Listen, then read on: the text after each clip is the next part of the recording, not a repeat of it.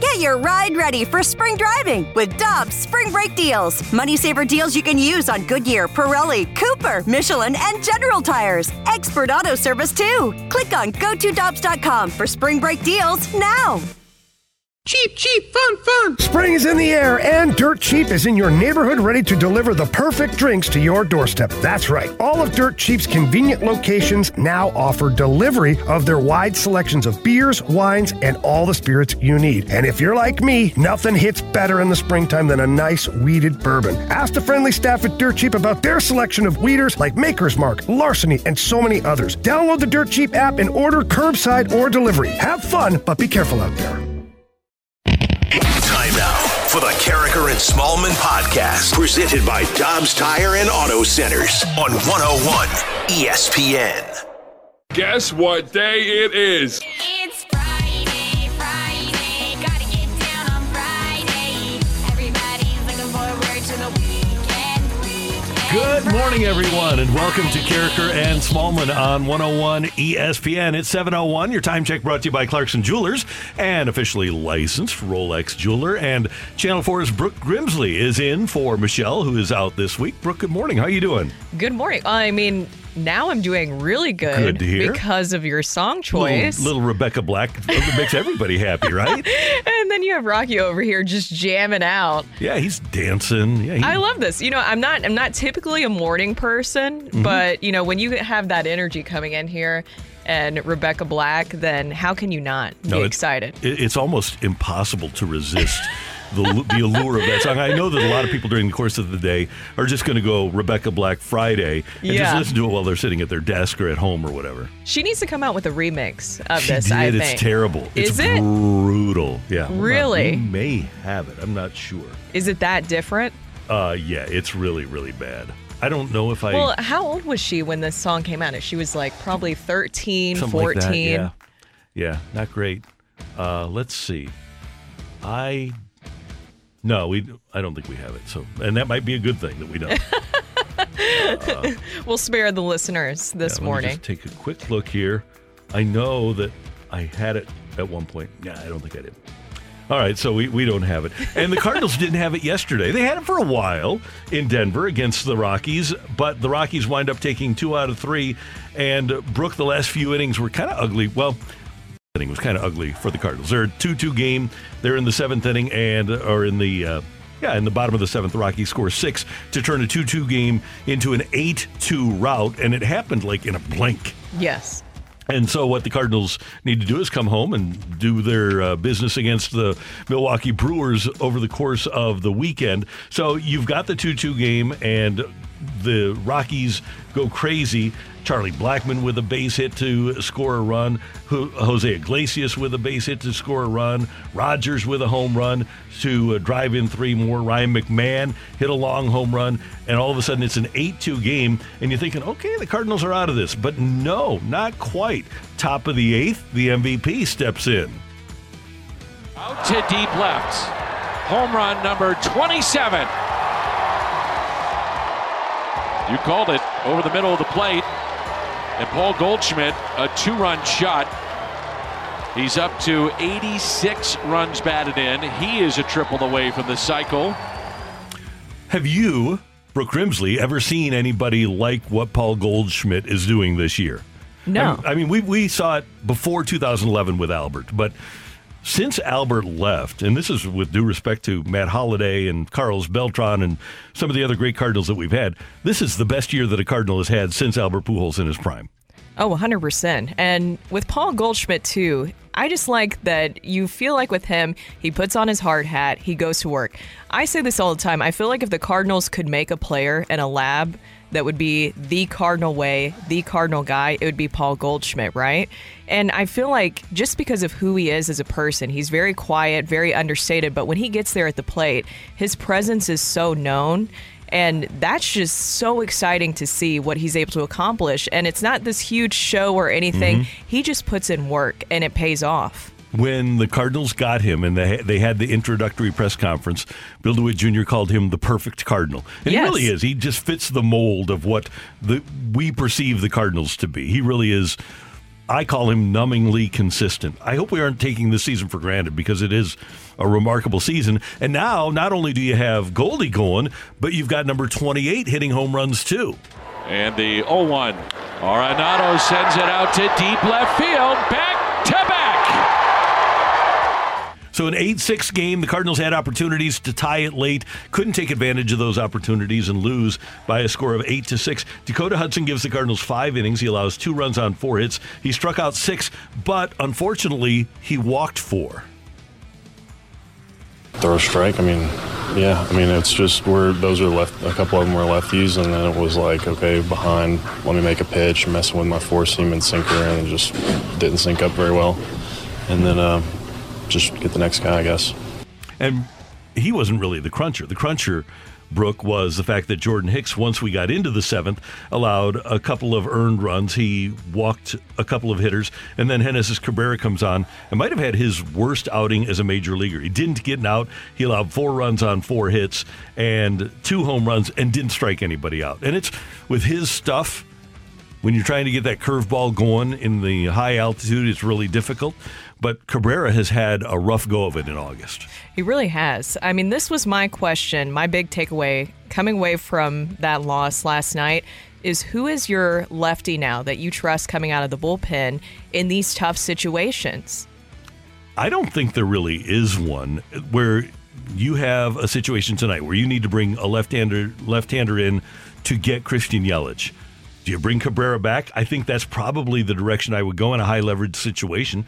Packy Naughton isn't pitching the way that he did earlier in the season. And Zach Thompson's back down now at Memphis. You haven't brought up Jojo Romero yet. Maybe we'll see him, the guy that they got for Edmundo Sosa. But based upon the last couple of weeks, I don't think there is a guy where you say, okay, this left-handed pitcher is going to get their left-handed hitter out. Exactly. I mean, that's the thing that is a little bit concerning right now, especially with how tight things are. You go into Colorado, you think, okay, you have all this momentum going in there, 7-game win streak, and then that first loss happens. And it's not just like a little bit of a loss. It was a whole total team loss, an off night for Miles Mikolas. And you say, hey, maybe it was Colorado there. Maybe it was a little weird. And as Miles said, you just have to get back on the pony and roll with the tumbleweeds, as he said in his cowboy hat. And maybe it was just an off night for Miles. But then you're in that situation where you are able to respond better in that second game, and you bring out Andre Palante. I'm just really looking at this bullpen right now. It was a lopsided win in that situation for the Cardinals. You use him for a couple of innings, but then you're not able to use him in that series finale. So now you're in a very tough spot. Tied game 2-2. You have Hicks walk a couple of guys. Genesis Cabrera comes in there, isn't able to get the job done. So now is the question, is it just Colorado, or is there concerns that we have that maybe not everything is addressed with the Cardinals bullpen moving forward, and we should be just slightly concerned about that? I still am confident. I'm not to that point because it's such a small sample size where I'm really worried about it. That being said, 3 games for Cabrera in August. He has a 13.5 ERA. A couple of games in August for Packy Naughton, and he's got a 10.8 ERA. So here we are on August 12th, and those guys aren't having great outings, but perhaps the problem is that the Cardinals just aren't keeping them sharp now. When you have only 3 games pitched in 13 days, or 2 games like Packy Naughton, maybe it's an issue of just being sharp. Combine that with being in Colorado, and I would guess that we'll probably see those guys this weekend, especially with the Brewers, with Yelich. He's Milwaukee's offensive weapon. Yeah, exactly. He's the guy.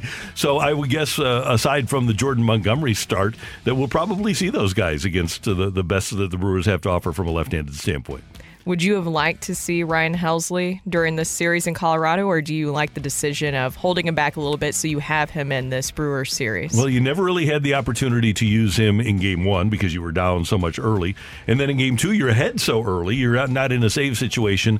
And then yesterday, you get behind 8-2. I don't think there was really a situation for Helsley to come into the game. So I'm okay. I'm not going to bring Helsley into an 8-2 game where I'm trailing yesterday. So I'm fine with preserving him and having him fresh for the rest of this stretch run.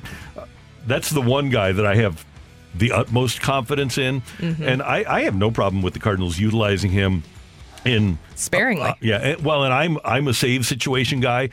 I know Ollie is a high leverage situation guy, and there's a difference. I don't mind, especially when Gallegos pitches like he did his last time out against the Yankees.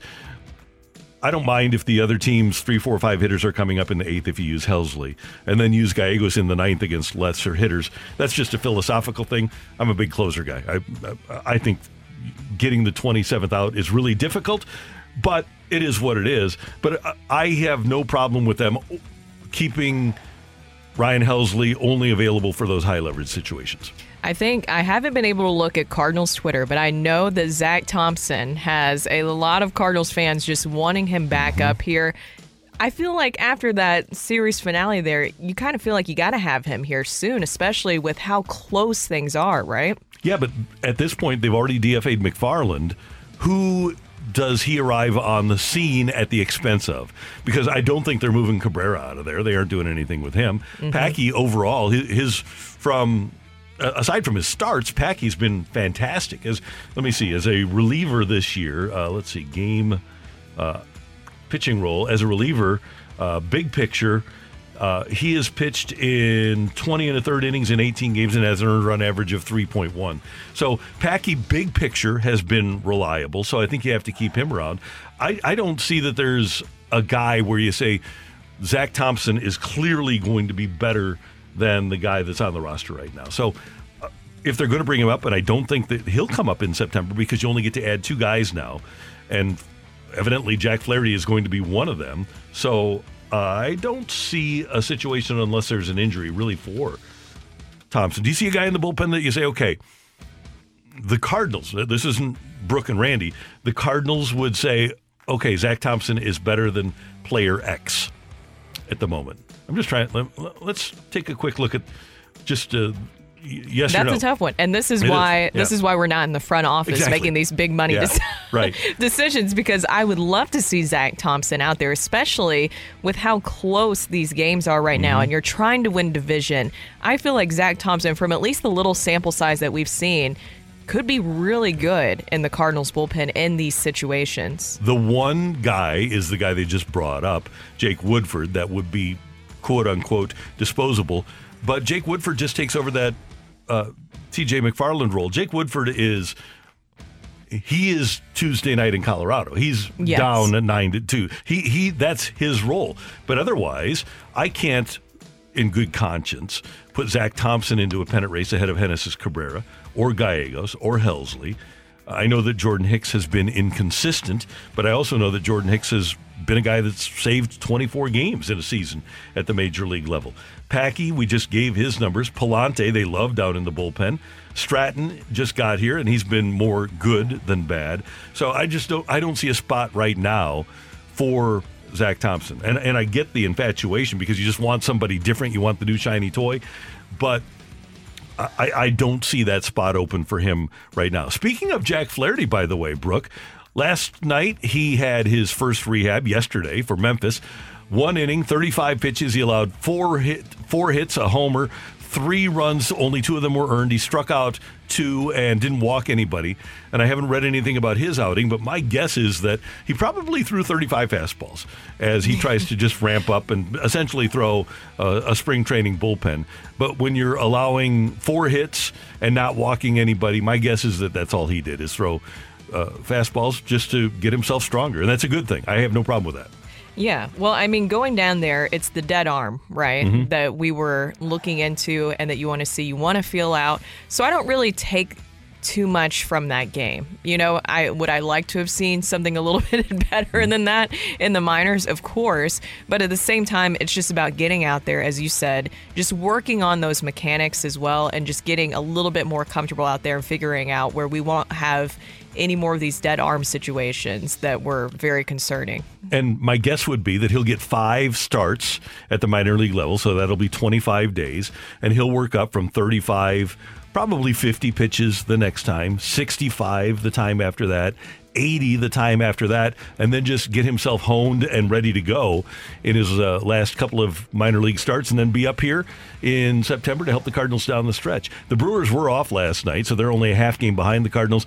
And, Brooke, they still have 7 games left against the Dodgers this month. They have a series against the Yankees. They play the Mets. They play the Giants, who are a handful for everybody they play. Even though they're having a bad year, they're still tough to beat. And the Cardinals just have 3 against the Dodgers and 3 against the Padres. So from a scheduling standpoint, the Cardinals have a distinct advantage over Milwaukee.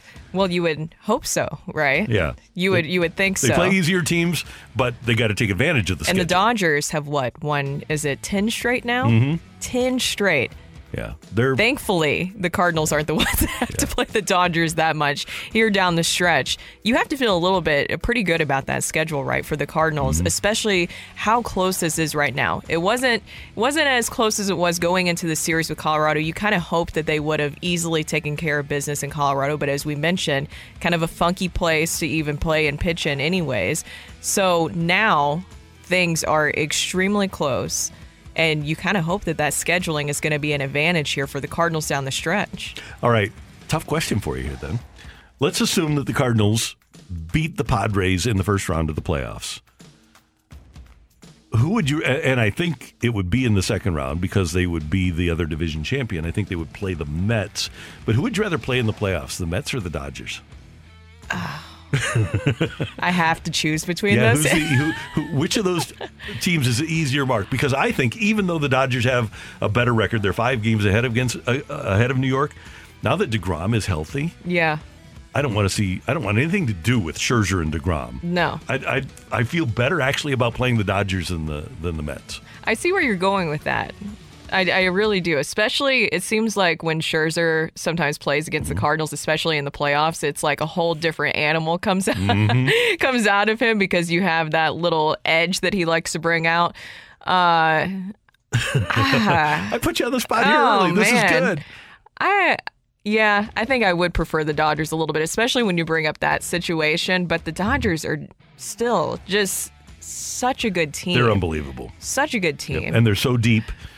They're something. But the Mets not only have those 2, they have 5 starters, but 3 in the playoffs, and then Edwin Diaz at the back end of the bullpen. Man, they're tough. Yeah. The NFL preseason week 1 got underway last night. The Giants with a last-second field goal by Graham Gano. They beat the Patriots 23-21, and the Ravens beat the Titans 23-10. We don't care about the preseason. Why did you have to bring that up? It's only preseason game 1. We don't care about it, Brooke. We don't care.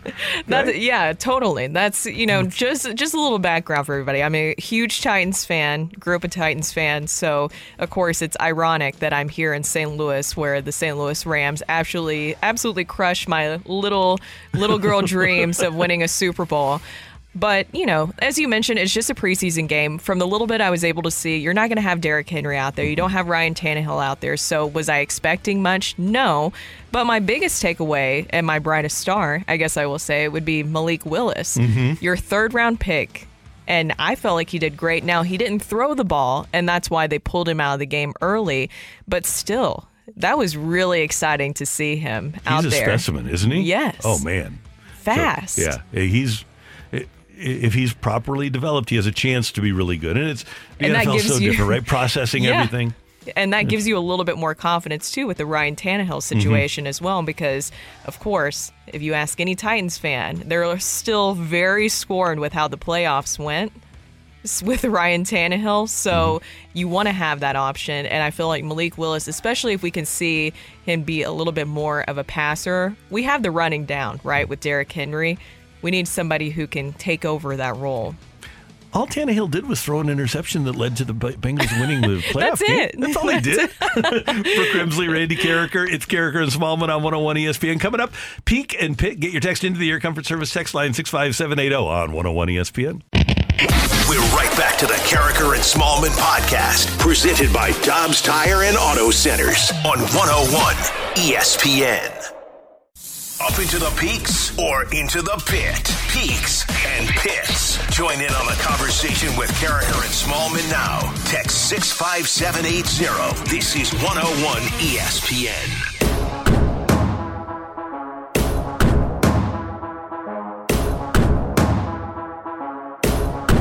All right, your peak and pit of the week on 101 ESPN. Brooke Grimsley from Channel 4 is in for Michelle. I'm Randy. Matthew Rocchio is here. And Brooke, my peak of the week is very easy. It was last Saturday in Canton when Dick Vermeil got inducted into the Pro Football Hall of Fame. We were talking about the Titans before the break, and the Rams team that beat the Titans got together, and to see all those guys and the affinity they had and have for their coach is great. The entire offensive line was there. Isaac and Torrey and Ricky were there. Kurt was there. Trent Green, Kevin Carter, Jay Williams. It was just a really great scene because when championship teams get together, and we'll see it with the Cardinals this weekend when they celebrate the 40-year anniversary of the 1982 World Championship, it's almost like they were never apart. It's an incredible thing to see, and I really enjoyed it. So that was my peak of the week. And my pit of the week was yesterday, being out on the golf course at Peevely Farms, and a beautiful day, nicest day we've had in St. Louis in some time, and I get on to the 17th green and 4-putted. And I said, you should never 4-putt, right? You should never 3-putt. We're going to talk to Jay Delsing, by the way, coming up in a few minutes. He will excoriate me for 4-putting, and I'm going to get together with Jay, and he's going to fix my problems, allegedly. But, I don't do it often, but that is absolutely, I remember it. It's my pit of the week. So, How do I even follow up with that peak that you just mentioned there? That was epic. It was great. I mean, even as I mentioned, I grew up a Titans fan, and that's where my love for sports began, is just seeing my dad's infatuation with it, how much joy it brought him, and then how much joy it brought me. That era of football was so great. You had the greatest show on turf, and you had the Music City Miracle going on at the same time. Right. And it's been so hard to also live up to that as a Titans fan as well, because of just how great that was to see. But I would say I'm going to start with my pit. Okay. Because it happened last night. We have to talk about the Field of Dreams game. I thought it was decent. It wasn't as great as obviously the first one. That ending was just a Hollywood ending. Agreed. But my issue was, one, it should have been the Cubs and Cardinals. And it was just really hard watching that and not thinking, man, it should have been the Cubs and Cardinals. You have your chance. They did a great job of really promoting it, making sure there was obviously no other games going on. NHL should take note of that when you have a big event Good to idea. make sure that it's the only game that's going on at that time. It was so beautifully shot. I mean, I love those aerial shots of the cornfield. It was gorgeous. I just think, especially this time of year, you should have teams that are a little bit more competitive playing in such a premier event like that, so that for the people who are still kind of on the fence about if they want to watch baseball or not, or, you know, they always talk about engaging that younger audience, right? Then have teams that are a little bit more competitive right now in this season. And also, you have your opportunity for one of the oldest and greatest rivalries in baseball with the Cardinals and Cubs. That should be your premier event right there. And you know that the Cardinals fans would have showed up for that and really, really showed up well on a national stage. My peak, now I'll go to that, is being here with you guys. Oh, thanks. I just have to, cheesy, right? That's Cheesy, fantastic. right? But I've been looking forward to this all week. A little nervous coming here. I don't wake up this early in the morning, but this is something that I've been really looking forward to, is coming here. Glad you're here, and that is a peak for us, too. By the way, back in 1919, both the Cubs and Reds were pretty good, so maybe that was their goal. There you go. To get that. And there's not going to be the overhead shots. One thing is clear. Shoeless Joe didn't play in a ballpark that looked like that. And they're going to have this game for 2 years because they're going to do more construction on the Field of Dreams to make it more of a major league ballpark. Yeah. They're doing so much stuff. They're going to add, I think they're going to start with 8,000 seats, and they want to expand it up to at least maybe 25,000 over the years. I mean, what's the point then? Well, we can just play the game at Notre Dame Stadium. The idea of the Field of Dreams is that it's intimate. Build it and they will come. It was 2 sets of bleachers. This is not what the Field of Dreams is about. Yes. 2 things. One, a friend of the show, Jesse Rogers up at ESPN Chicago, he put it the best. At one point he tweeted, "Are you really not going to get a home run into the corn in this game? Where are the juiced balls?" Thank you. Yeah. I was thinking the same thing, because it's just like you want something. You want one flying in there.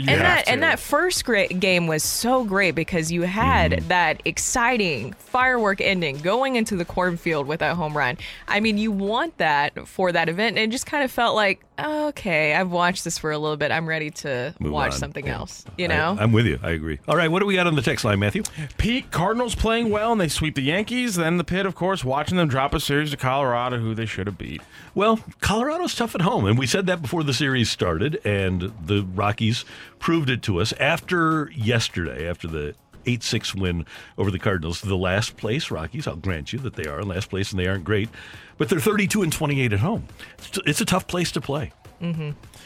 Speaking of which, Peak, today is my last day at my old job. I start a new one on Monday. Congratulations to you. Congratulations. Work from home and better pay, and I'm celebrating tonight. Good for you. Pitt, it was tough to see the Cardinals lose 2 or 3 to the Rockies. It was. Hey, you like to win them because Colorado's in last place, but there's a lot of teams that have gone into Colorado and had difficulty. Peak, my least productive employee resigned. Pitt, 2 applicants have applied. 1 no-showed the interview, and the other didn't have a resume. Wait, is there a relation there with those 2 texters? Yeah, you had somebody starting a new job? Yeah, no, I'm kidding. That's productive. The timing of that was just interesting with that. And I'm from an era, Brooke, and let me tell you this, because I go to a lot of sporting events, and every time I go to an event or a practice, Brooke Grimsley is there. You work exceptionally hard. But you are also in a generation of people that would be inclined to not show up for an interview, right? Mm-hmm. Are you flabbergasted when you hear about stuff like that? Oh, I am. Yeah. How do you not show up to an interview? Yeah. How do you I not have no idea. How do you not have a resume?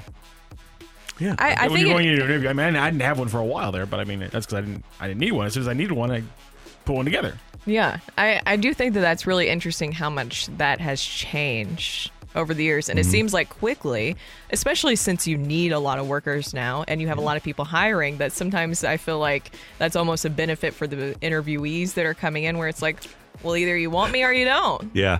I told my kids, and my kids are 28 and 24, and I told both of them when they were getting into the workforce, when they graduated from college, the thing that will differentiate you is your work ethic, going in and working hard every day and showing the employer that you're willing to work hard. Now, the differentiator is just showing up. If you just show up, you're golden. It's amazing. So that's why I show up. I think it's that's why you show up. Yeah. That's why I show up. I think it's a little bit from the other take that I've heard from it. I feel like people now, to the younger generation, values work-life balance a little bit more. Mm-hmm.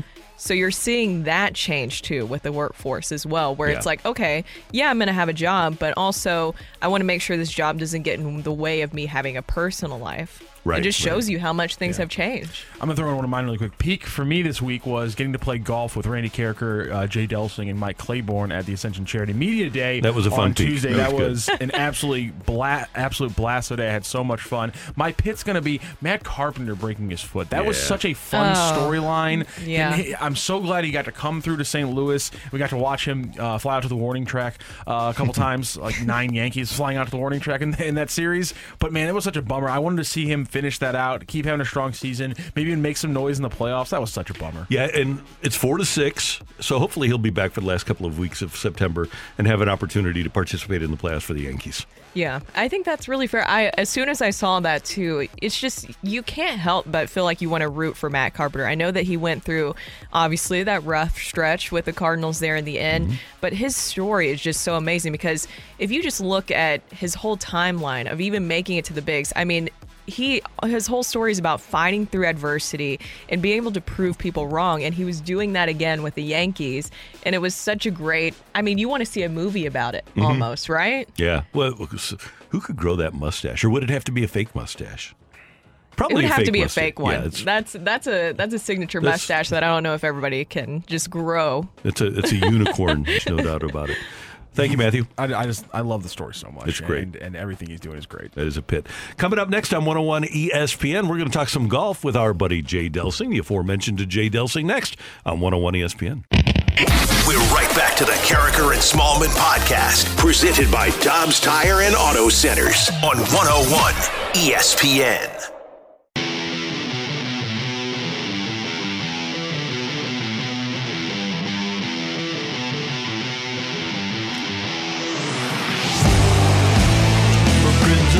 Channel 4 in for Michelle. I'm Randy. We go to the Brown and Crouppen Celebrity Line. It is Friday after all, and Jay Delsing's show is coming up Sunday morning at 9 here on 101 ESPN. Former PGA Pro, one of the great spokespeople for the golf community here in St. Louis. Good morning, sir. How you doing?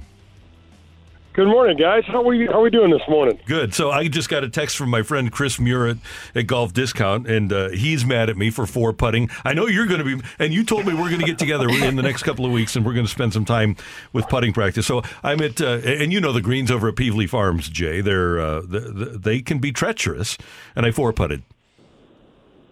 Yeah, that's, it happens to the best of us. That's all I'm going to say, Randy. And, after we got together, I'm kind of a little pissed that you threw the Dick Vermeil, a small thing like Dick getting into the Hall of Fame on Tuesday, but we'll get over it. Okay. So I guarantee you when we have putting practice in the next couple of weeks, my peak of the week is going to be learning how to putt from Jay Delsing. Oh, man, it's all good. It's all good. I can't wait to get back with you. Jay, say hi to Brooke Grimsley. Hey, Brooke, good morning. How you doing? Good morning. Good. How about you? Great. A big fan of yours. Oh, thank you. Thank you so much. By the way, I just have to tell you, I stopped by Wild Crush for the first time, and it was excellent. Thank you very much. Yeah, with this cooler weather, we have a beautiful patio, and people have actually been able to go out and go, gosh, we didn't even know this was out here because it's been so damn hot. So thanks so much for coming by, Brooke. Yeah, we have a good team there. I've got a great partner. And, we look forward to being around a while. Yes, I'll have to definitely come back out there now that the weather is just perfect. Well, one thing I want to get into about with you is we have a lot to look forward to in the golf world coming here to St. Louis. We have the Ascension Charity Classic, and then Sue Durando kind of putting out a little bit of a teaser, the BMW Championship at Belle Reve. We're expecting an announcement next week, and then the 2030 President's Cup also at Belle Reve. Just talk about golf and its presence coming back more into St. Louis. Obviously, we all look back at the PGA Championship, and it looks like we have even more to look forward to coming down the stretch over at Belle Reve. Yeah, Brooke, it's really cool that they're finally going to announce that BMW. I've known about that for quite a while. It's kind of the worst kept secret, really, in town. But the PGA Championship in 2018 was just a remarkable testimony for the city of St. Louis, the sport fan, which, we St. Louisans have a high opinion of ourselves as sports fans, but I think it's pretty well deserved. And one of the things that really stuck out to the PGA Tour, I know, was the corporate response, so to speak, at Belle Reve. So when Ascension saw what happened at Belle Reve, Nick Ragone and Steve Spratt, they just kind of thought, man, we've got to get a tournament here. And they wanted to take care of the North County area, and they're doing all of these things up at Norwood Hills, which is such a great venue. So I know we're always going to be way behind Blues hockey and Cardinal baseball, which is justifiably our position. But the game of golf does such great things, you guys, for the community. It raises so much money. I'm so proud to just be associated in a tiny little bitty way with the tournaments that raise money and leave money in those communities, for the underserved or for the less fortunate than us. So it's a great run, and to be able to get to see the BMW Championship, which will be a playoff event, Brooke, and then get to see the President's Cup. Hell, I hope you and I are still around for the President's Cup. Yeah, me too. but that's going to be cool because it's going to be an international team competition. It's so cool. That'll be an entirely different animal, and it won't be quite as badass as the Ryder Cup, but it'll be really, really fun. Red, white, and blue will be waving proudly, and you'll get to see the best players in the world playing out at Belle Reve. It doesn't get much better than that. Jay, we had the 3 former PGA players that went to the LIV Tour and filed suit for a temporary restraining order so that they could play in the PGA's FedEx playoffs, and that was rejected. And I'm not a lawyer, and I know you read all of the same stories that I did, but if I'm the 11 players from the LIV Tour that filed suit against the PGA for antitrust violations, I'm not feeling pretty good after what the judge said if I'm a PGA player or a LIV Tour player. No, hell no, Randy. And, one thing that came out that was really interesting, and I don't know if most of the folks caught it, but under oath, one of the LIV attorneys he said that the monies that have been passing out are against the draw on the players' contracts, meaning if that's the truth, we had some of that information leak out, probably a couple months ago now. Mm-hmm. But if that is indeed the case, guys, these players are going to these events and not seeing any additional money for their play. So it is truly more exhibitionary. It is really an important but kind of a small thing that this attorney said under oath. And so that's definitely going to be a point of contention as we move forward, because they're talking about team money. They're talking, ridiculous amounts of money, and then they play these events and no money changes hands. Mm-hmm. I don't know. That really seems odd to me. The whole thing's murky, guys. And that's one of the things that I hate about the stuff that Greg Norman's been involved in. It's never really transparent. We really don't know what the hell's going on. Mm-hmm. Yeah, and for example, let's just use Dustin Johnson as an example. He's getting $125 million guaranteed from the LIV Tour. If he wins a tournament, he doesn't get that $4.5 million. That just he basically gets a salary to play, right? Is that the way am I reading it correctly here? So it doesn't matter what he wins on the tour, what his share of the purse is. He's just getting his $125 million. He's not getting anything beyond that. Exactly. Until, Randy, and Brooke, the amount of money that they win in these, whatever these sort of events are, exceeds the guarantee. So say Pat Perez was given $10 million. If he can ever get his LIV earnings over $10 million, then he would start to accumulate that once it gets whatever, he gets past $10 million. So it's just weird, guys. It's just weird. I was thinking about something the other day, guys. When a golf course architect designs a golf course, one of his kind of jewels, and one of the things that he or she does on the course, is set up the golf course for a finish. You look at the dramatic finish at Pebble Beach and so on. And when you're on the LIV Tour, you start on hole number 5, say, and you finish on hole number 4. It just doesn't make any sense in terms of the way that golf was meant to be played. Exactly. Well, what do you think, bigger picture, what do you hope will be the outcome from this, especially when it comes to the PGA Tour, and if there will be any changes there? Because at least from what I'm seeing, it looks as though some of the players are just frustrated that, there's not a guaranteed pay, there's not guaranteed health benefits. What do you kind of hope would be the result of this? And do you think that there will be maybe some coming together with the PGA Tour and changing of the way that they go about things? Yeah, Brooke, I'm not smart enough. I really am not smart enough to know what the hell this should look like. I know this will make the PGA Tour better.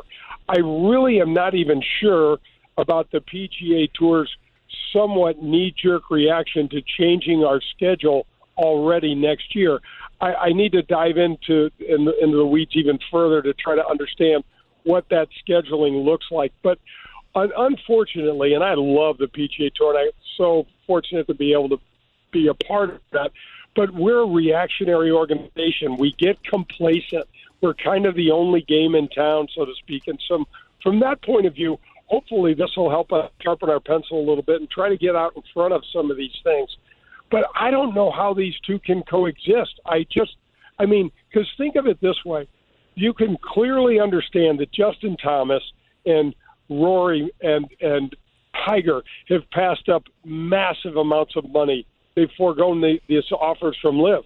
Well, if they let Bryson and these guys eventually come back, they're going to be able to keep that money.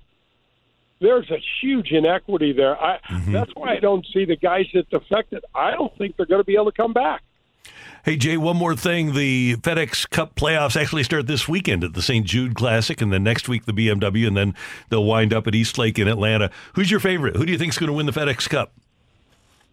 Oh, my gosh. I really, really am pulling for Rory. It's interesting with what's going on, guys, with all of the rumors about Cam Smith. and that's another really poorly kept secret. They've been talking about Cam going to live for ever since he won the British Open. So he's number 2 in the list. I really hope he does not win if he does defect. But I'd love to see Rory. I think Rory has really come to the forefront. He's spoken to what a lot of us feel about the PGA Tour and a lot of us feel about this whole, all of this mess that's going to come up out of this. But Scotty Scheffler would be a great champion as well. Talking about a guy, Randy and Brooke, that's flown under the radar this year. I mean, the guy wins the Masters, and he's not even the lead story. I mean, the fact that Tiger was even able to play and make the cut at Augusta blew everybody's socks off. So Scotty just had, kind of flew under the radar and wins his first major. So one of those two guys would be great for me. I'm with you 100%. Jay Delsing, good to hear you. By the way, who do you have on the show on Sunday morning? Oh, I got the great Mike Tirico. Oh, awesome. What a really nice man and a lot of great conversation about golf and Tiger Woods from Mike. Yeah, one of the nicest people in the world. Love Mike Tirico, and we'll be tuned in on Sunday morning. Jay, good to hear your voice. Have a great weekend, and we'll talk to you soon. You too, guys. Thanks so much. Have a great week. See you later. That's our friend Jay Delsing on 101 ESPN. Brooke Grimsley in for Michelle. I'm Randy. Coming up, get your text in to the Air Comfort Service text line, 65780. We've got Take It or Leave It coming your way on 101 ESPN. We're right back to the Carricker and Smallman podcast, presented by Dobbs Tire and Auto Centers on 101 ESPN. Take it or leave it. Give us your feedback now by texting 65780. It's Take It or Leave It with Carricker and Smallman on 101 ESPN. Powered by Gloria Lou Realty. Visit GloriaHasTheBuyers.com and start packing.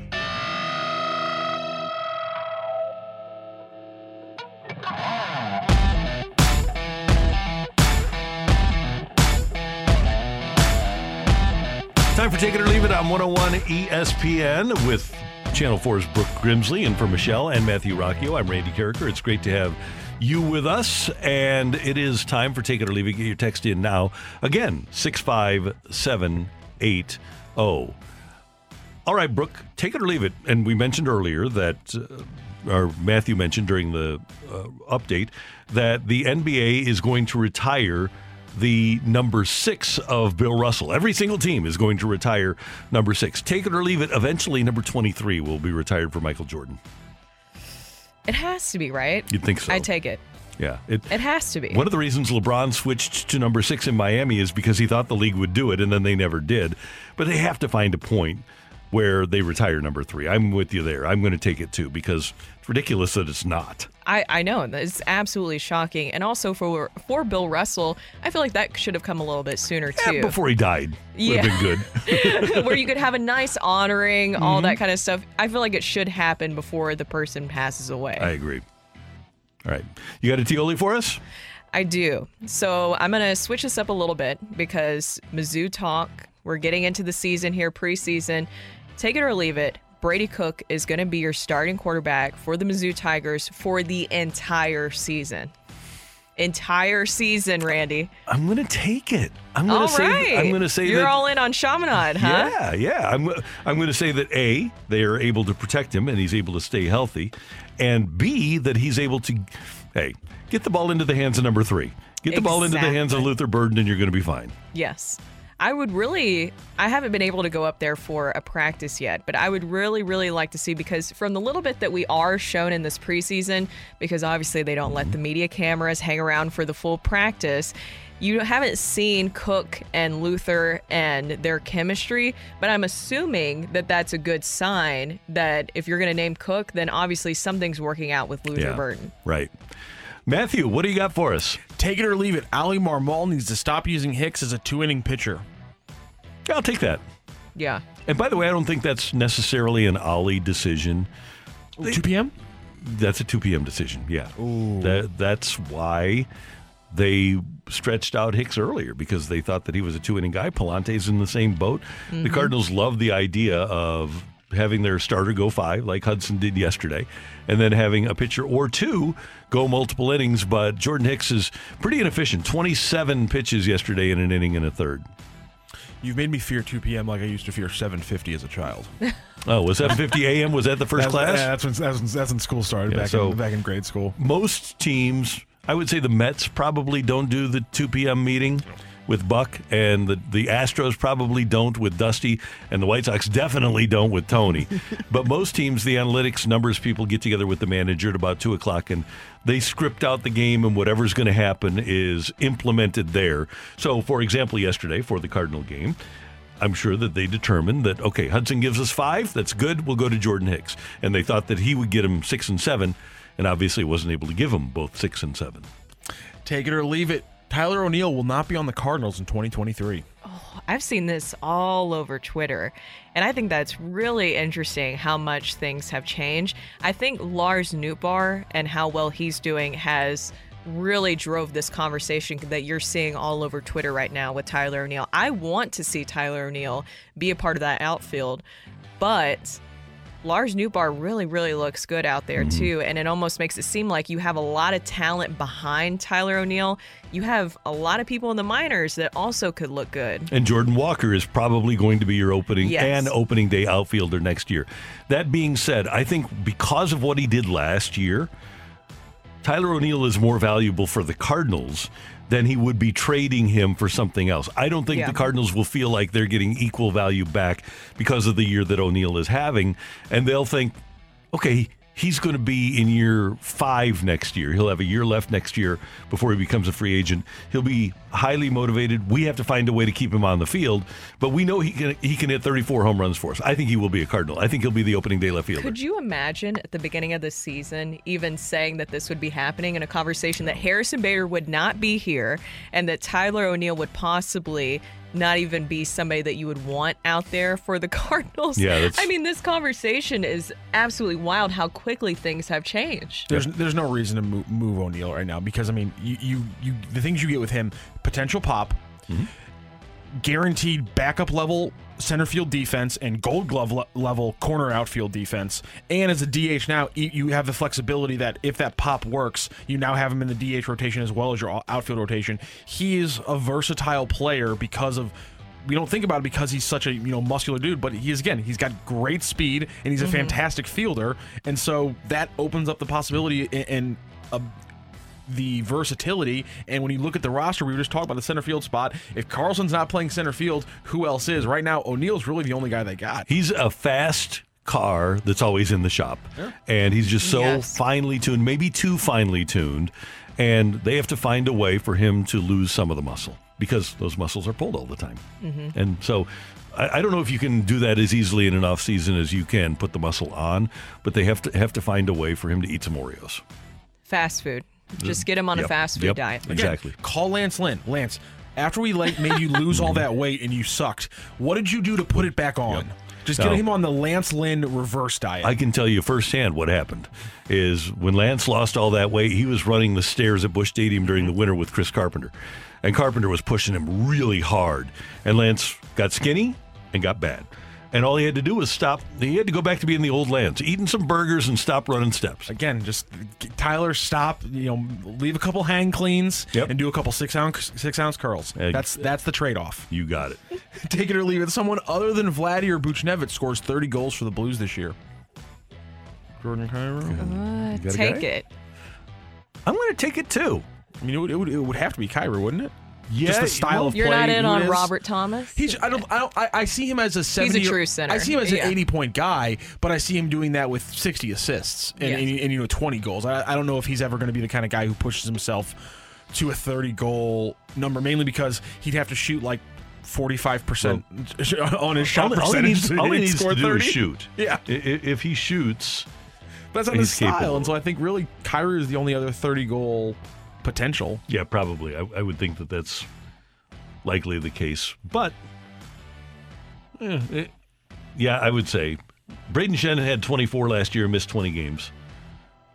I think he's capable of getting there. Saad has had his moments as an NHL player, so maybe he's a guy that could do it. But I would say logically, the three that we named, Vladdy, Buchnevich, and Kyrou are the ones. Well, this will be a big season for Jordan Kyrou because really all eyes are on him for stepping up and taking that next step as a player and getting to that next level, just like Robert Thomas did. Right. You want that big contract? Yep. Now's the time. Score more than 30 this year. Yes. And Saad did have one 30-goal season, but that was with Columbus way back in 15-16. Thank you, Matthew. Thank you, Randy. And thanks for your text to the Air Comfort Service text line, 65780. It'll be a celebration this weekend. Are the 2022 Cardinals going to be able to celebrate like the 1982 team? That's next on 101 ESPN. We're right back to the Carricker and Smallman podcast, presented by Dobbs Tire and Auto Centers on 101 ESPN. A fresh perspective on the day's biggest stories. It's Carricker and Smallman's Fresh Take.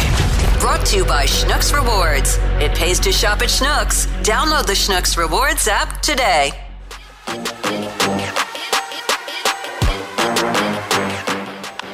Out to deep left.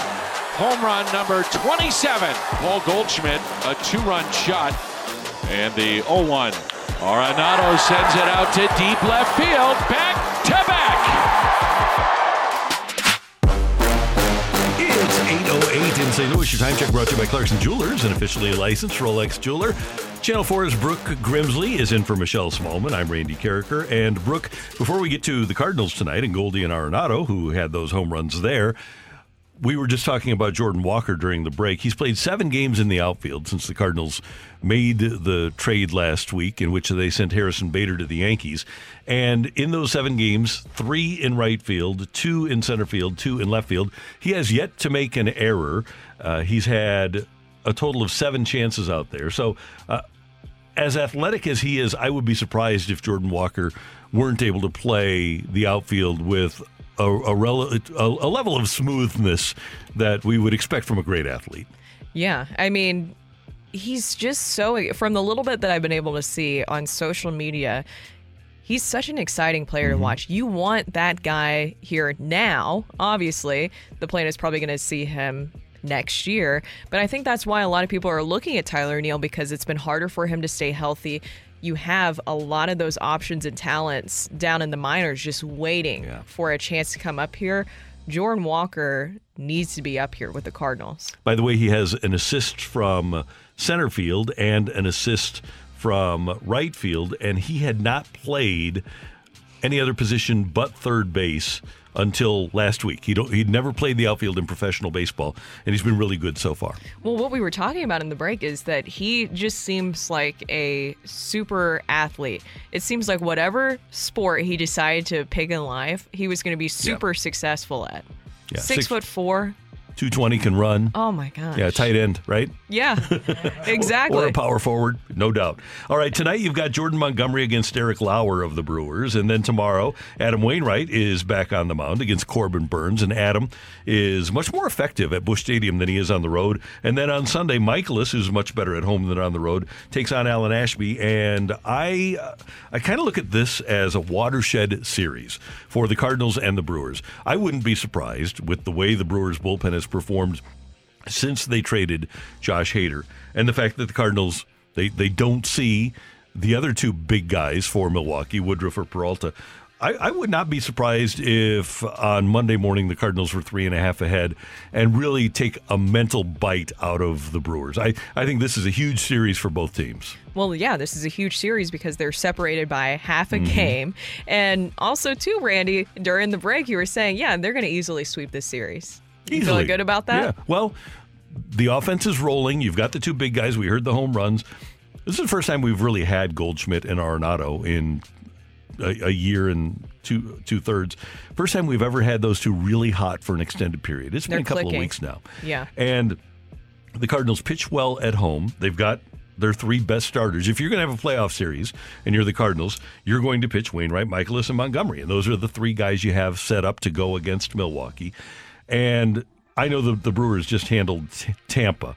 And Tampa is a good team. They're still in the hunt in the American League, but they've lost so much without Kiermaier, without Mike Zunino. Right before that, the Brewers had lost 5 of 6 to the Pirates and Reds. And I think that's probably closer to where the Brewers are right now than winning a couple of games against Tampa Bay. I'm really excited about Jordan Montgomery, too. That's still, you kind of have to pinch yourself with that one because it really doesn't feel real that somehow John Mozeliak and the Cardinals were able to kind of pull that off. It was a very under the radar little swap that they had there with Harrison Bader. You don't like to see Harrison Bader go, but it was exactly what the Cardinals needed this moment. And I feel like what you're seeing right now too with Nolan Arenado and Goldschmidt obviously have been fantastic this season, but it almost seems like this group is really re-energized because, remember, Nolan Arenado said going into the All-Star break that there was a missing piece. I know that he's kind of taken that back a little bit in some of his more recent comments, but I feel like that was that missing piece that they were needing, and you could tell that they feel really comfortable and happy with where they are at as a group right now. So you add those two left-handed starters, you get, and this is only a 2-week snapshot, but you mentioned during the break how great Nootbaar is playing, and Paul DeJong is hitting really well. So all of a sudden, some depth that you had at those positions, because Gorman had leveled off offensively, and now he's not starting on a regular basis, and you're able to get really good production out of Nootbaar. You've been trying to mix and match out there.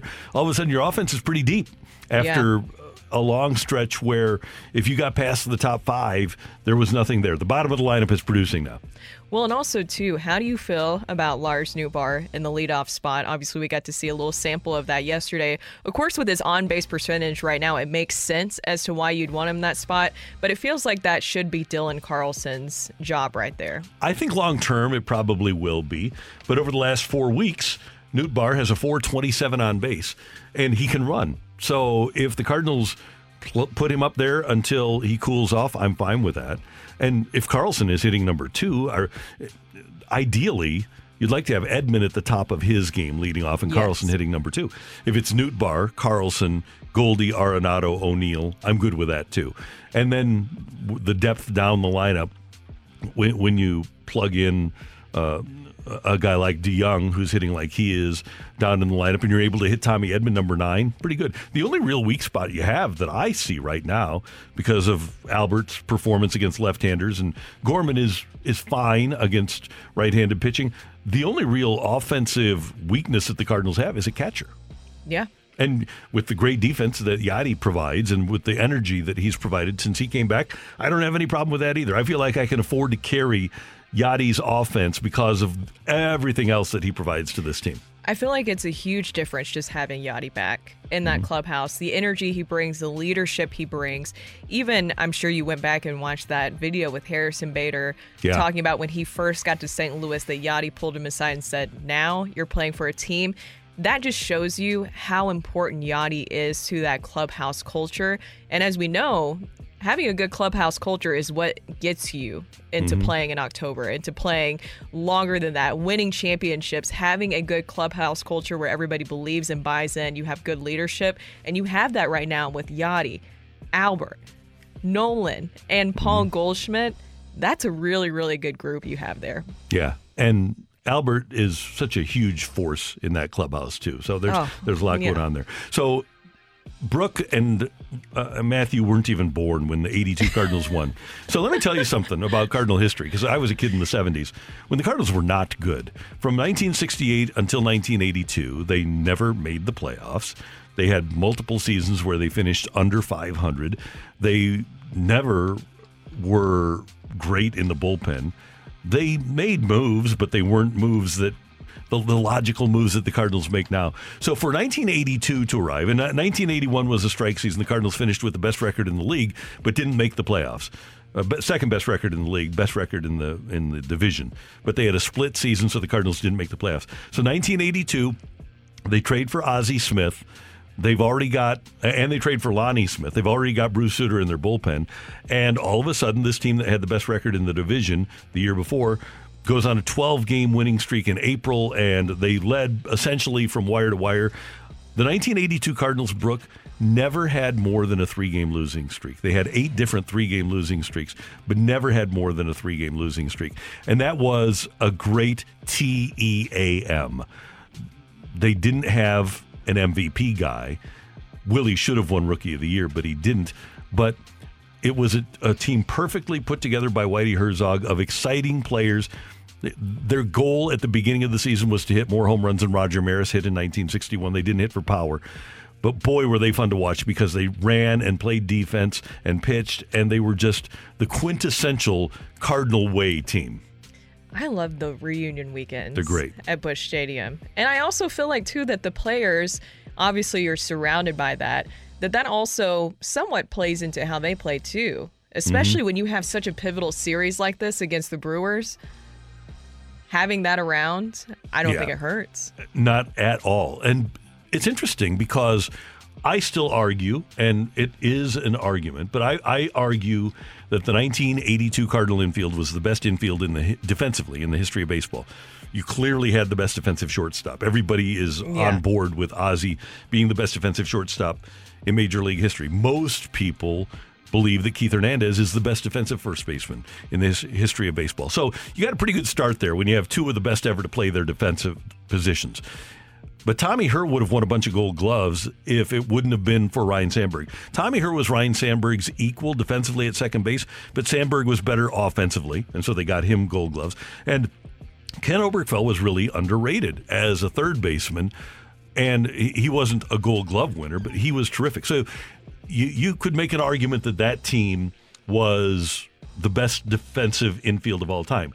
Then you go 20 years later to the 02 team after you get Scott Rowland. And you've got Rowland, Renteria, Vigna, who was a Gold Glover, and Albert Pujols, who was a Gold Glover. So you've got that group.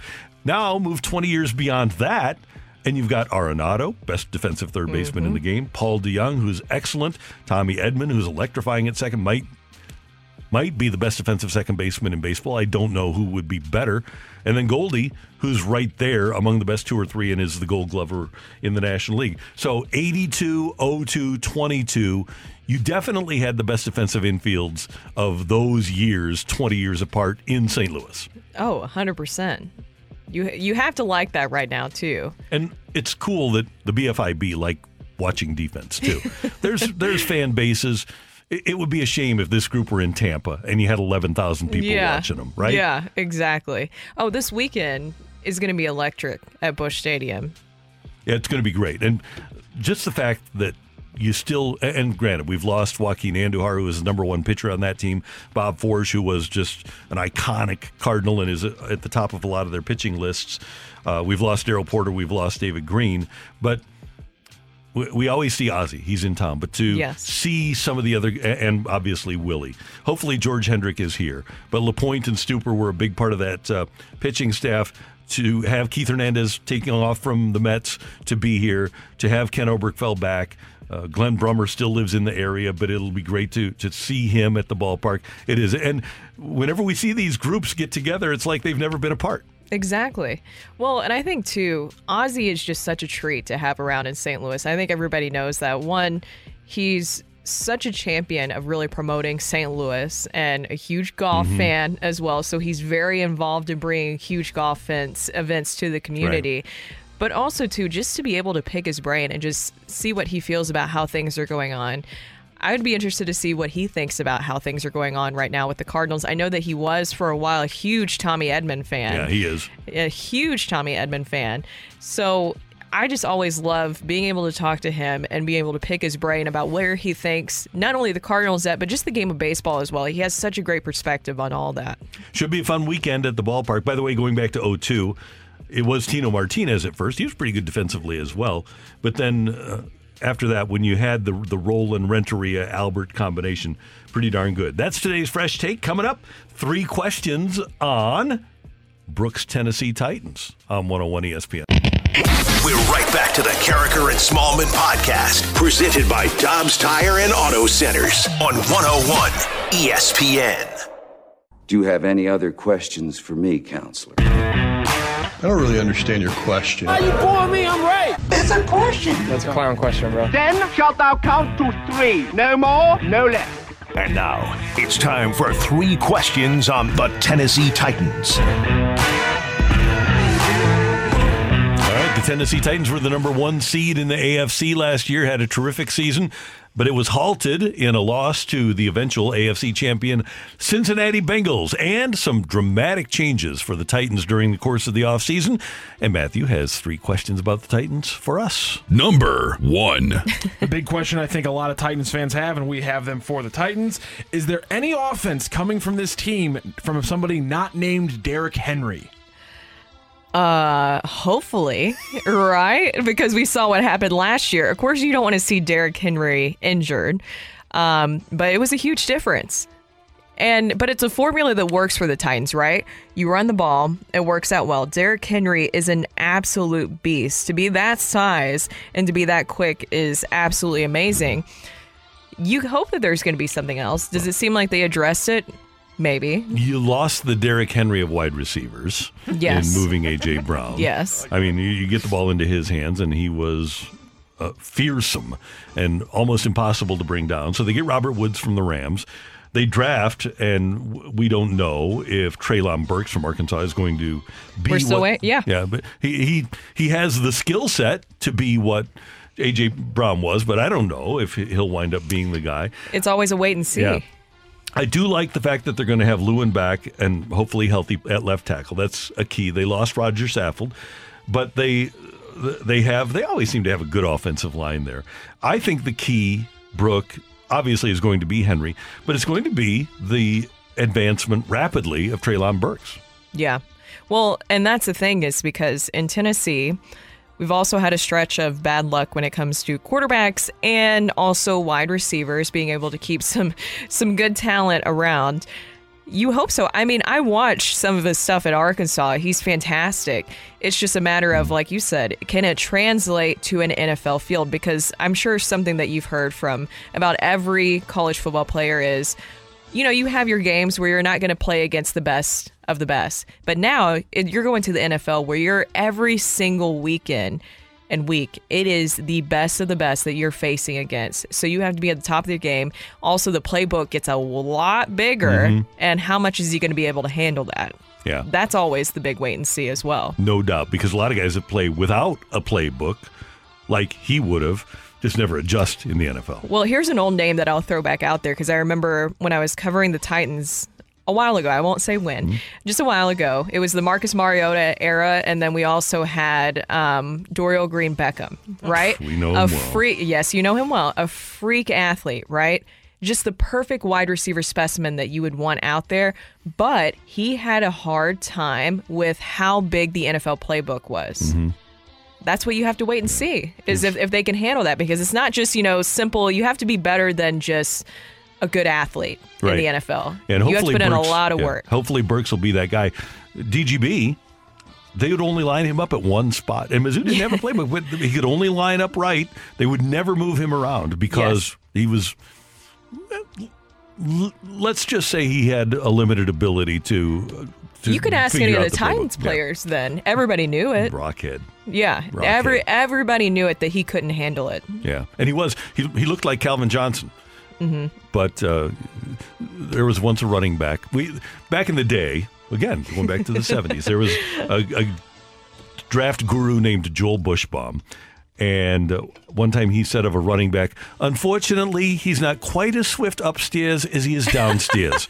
And I love that. Yeah, that was DGB. That is so true. He is upstairs. That reminds me that my favorite thing in the world is Martin Kilcoyne doing Spags' voice.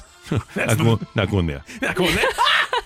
Number 2. Well, they don't want us to go here if you're a Tennessee fan, but we have to. The question on the offense, is there anybody else who's going to step up? Well, the big question comes to, can the quarterback step up? Taylor Lewan's healthy. Raduns is in his second year at right tackle, so they've got the protection. They got a first-round wide receiver. They also got a little help in the 5th round as well in this draft. So, can Ryan Tannehill be a Super Bowl winning quarterback? I can answer this. No. What do you mean? He was great in the playoffs. What are you talking about, Randy? Oh, you throw a pick in the last minute of a playoff game at home. You're the number 1 seed. Man alive. I just like my body literally shriveled up with you bringing back that memory. It was so frustrating because as a Titans fan, you knew it was coming. You knew that this was the Tannehill that we all knew, right? Yeah. And he's in a perfect situation with a good defense and with the running game. But it's guys that make plays like that at big moments, bad plays like that. He led the league in passing a few years ago, but cost him a playoff game then. He is just not a guy. I don't. You can't rely on him in those situations. You can't win because of him. Exactly. You can win games with him, but not because of him. That's the thing there is when your guy's best attribute is that he doesn't make mistakes, then those kind of plays in the playoffs are so amplified. Listen, if Patrick Mahomes is throwing 50 touchdowns in the regular season and then gets picked off in a playoff game, you're going to remember it, but it's not going to be this huge indictment against who he is as a quarterback. But unfortunately, when that's your one thing with Tannehill, which is I don't make mistakes, I manage this game, and then you blow it, that's all we can think about. That's the best point right there is he manages the game. Yeah. Derrick Henry is the reason that you win games. Clearly. Right. But at the end of the day, as we know, the NFL is a quarterback league. You need a franchise quarterback. Tannehill, they want him to be the franchise quarterback. He's not. Clearly isn't. And he's pretty good. But even in the AFC, I mean, you look around, all of the quarterbacks in the AFC West, you've got obviously Josh Allen in the East. In the North, you've got Burrow. I think we could put Lamar ahead of him. Even with what has happened with Matt Ryan in the past, if I were the Titans, I think I'd rather have Matt Ryan right now than Tannehill. He's in the middle of the pack in the conference. Yeah. This is why I'm putting all of my imaginary chips right now in front of me on Malik Willis. I need this to work out. I want it to work out. I like seeing a little bit of a glimpse of him in that preseason game last night. I know he was pulled because he wasn't passing, but I kind of liked that they called him out on that a little bit because I know that some people say, oh, he was called out by the coach. No, sometimes they do that on purpose to really push and motivate you and say clearly, this is what we want out of you. And I like seeing that. I'm intrigued to see what he becomes, too. He was exciting. I wonder to if watch. he could be like Lamar. Yeah. Number 3. Speaking of players taking a little bit of a jump for the Titans on defense, the defensive lineman Jeffrey Simmons took a big jump last year from 3 sacks. Anytime you take a jump over that 7 sack threshold as a 3-4 defensive end or a defensive tackle, that shows something. He got 8.5 last year. So is Jeffrey Simmons about to become a household name in the NFL? I hope so. He said that he is leaner, quicker, and sharper coming into the season. He was already scary. You would kind of hope that he would take that next step. He definitely has the ability to be a dominant player because he can rush the passer and he's great against the run. There's really no reason for him to not become a household name. He should be a guy that gets 10 a year. And they had it was Jarrell Casey, right, for years. Yeah, it was a great defensive tackle. Fantastic. There. And unfortunately, they kind of wasted his career. I think Simmons is a guy that can ascend and absolutely be a perennial Pro Bowler and a guy that we talk about as one of the best in the league for a long time. Yes, and scary. That's what you want. Yep. You don't know where he is. You have to always look out for him. That's what you need out there. Also, Randy, I know you're a big fan of that secondary. They got Hooker back there. Yeah, well, whenever you have a guy named Malik Hooker, it's pretty exciting. Right? Amani Hooker, yeah. Malik is on Dallas. Yeah, Malik is on Dallas. You mentioned yesterday how excited you were about Malik Hooker on the Cowboys, and I'm like, well, they got Amani Hooker on the Titans. You got to be pumped about that, Randy. So in the very first Monday Night Football game ever, back in 1970, it was the Browns and the Jets, and the Browns had a wide receiver named Fair Hooker, and Don Meredith, one of the broadcasters, said, no such thing. No such thing. Fair Hooker. Oh, my gosh. Thank you, Matthew. Thank you, Randy. Coming up on 101 ESPN. Stick around. It's The Fight. We're right back to the Carricker and Smallman podcast, presented by Dobbs Tire and Auto Centers on 101 ESPN. Welcome to The Fight on Carricker and Smallman. In the red corner, Average Joe Listener. And in the blue corner, the undisputed king of morning drive. Please welcome Randy Carricker.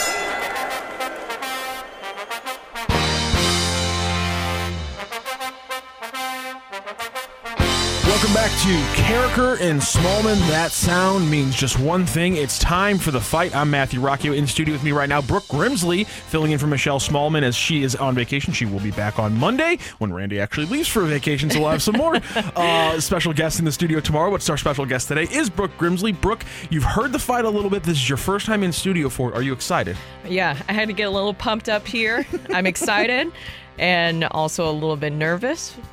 The fight can be a little bit nervous, but don't worry. If he doesn't like the questions, it's all on me. You have nothing to be nervous about. You just got to read and laugh along. The only people who have to be nervous are me, Randy, and obviously Craig, our challenger. He beat Randy yesterday 3-1 in what was a very difficult fight. It was a great job by Craig. Craig, you're back for round 2. How you feeling today? I'm feeling great. Good to be here and ready for some more odd and strange questions. I went a little bit more down the middle today, and I think you'll see that. And you know what? Let's just go ahead and kick it right off. Brooke, question number 1. Let's hear it. All right, Craig. We all know Adam Wainwright hit a home run in his first career at bat. What current Cardinal fielder also homered in his first career at bat? Good. Is it Yadier Molina, Dylan Carlson, or Paul DeJong? Paul DeJong. All right, David Tyree might have caught the most famous catch in the Giants' 2 Super Bowl wins over the Patriots. But in that first one, who caught the game-winning touchdown? Was that Mario Manningham, Amani Toomer, or Plaxico Burress?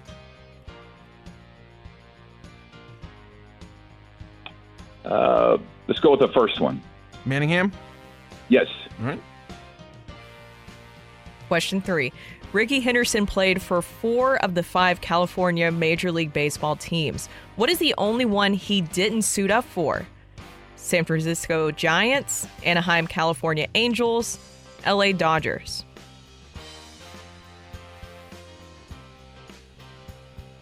Let's go with the Anaheim Angels. All right, on this day in 1994, the MLB players walked off the job and officially started the 94 strike that would lead to the cancellation of the World Series. What is the only other season since 1903 that didn't have a World Series? Is that 1942, 1904, or 2020?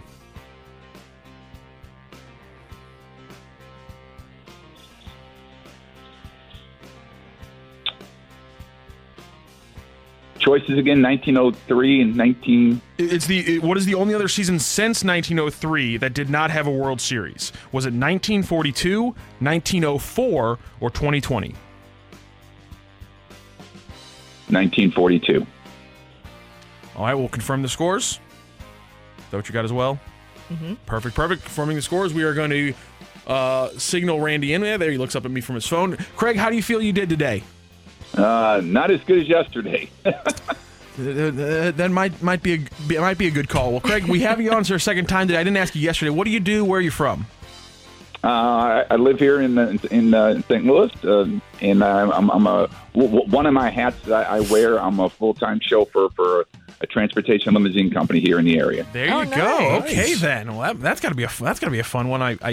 Although I guess driving out on these highways with St. Louis drivers might not be the most enjoyable job in the world. I feel like you have a lot of great stories. I do. Thanks. All right, we bring Randy in. Randy, say hi to Craig. He beat you yesterday. Craig, good morning. How you doing? Good. How are you doing, Randy? I'm doing well. Thanks for listening. Thanks for playing. All right, Randy, are you ready to jump into the fight? I'm ready. All right, Brooke, take it over. Number 1. We all know Adam Wainwright hit a home run in his first career at bat. What current Cardinal fielder also homered in his first career at bat? Yadier Molina. I don't need the. He doesn't need the options. He's he's mega mind. He's mega mind. He locks in. Get those.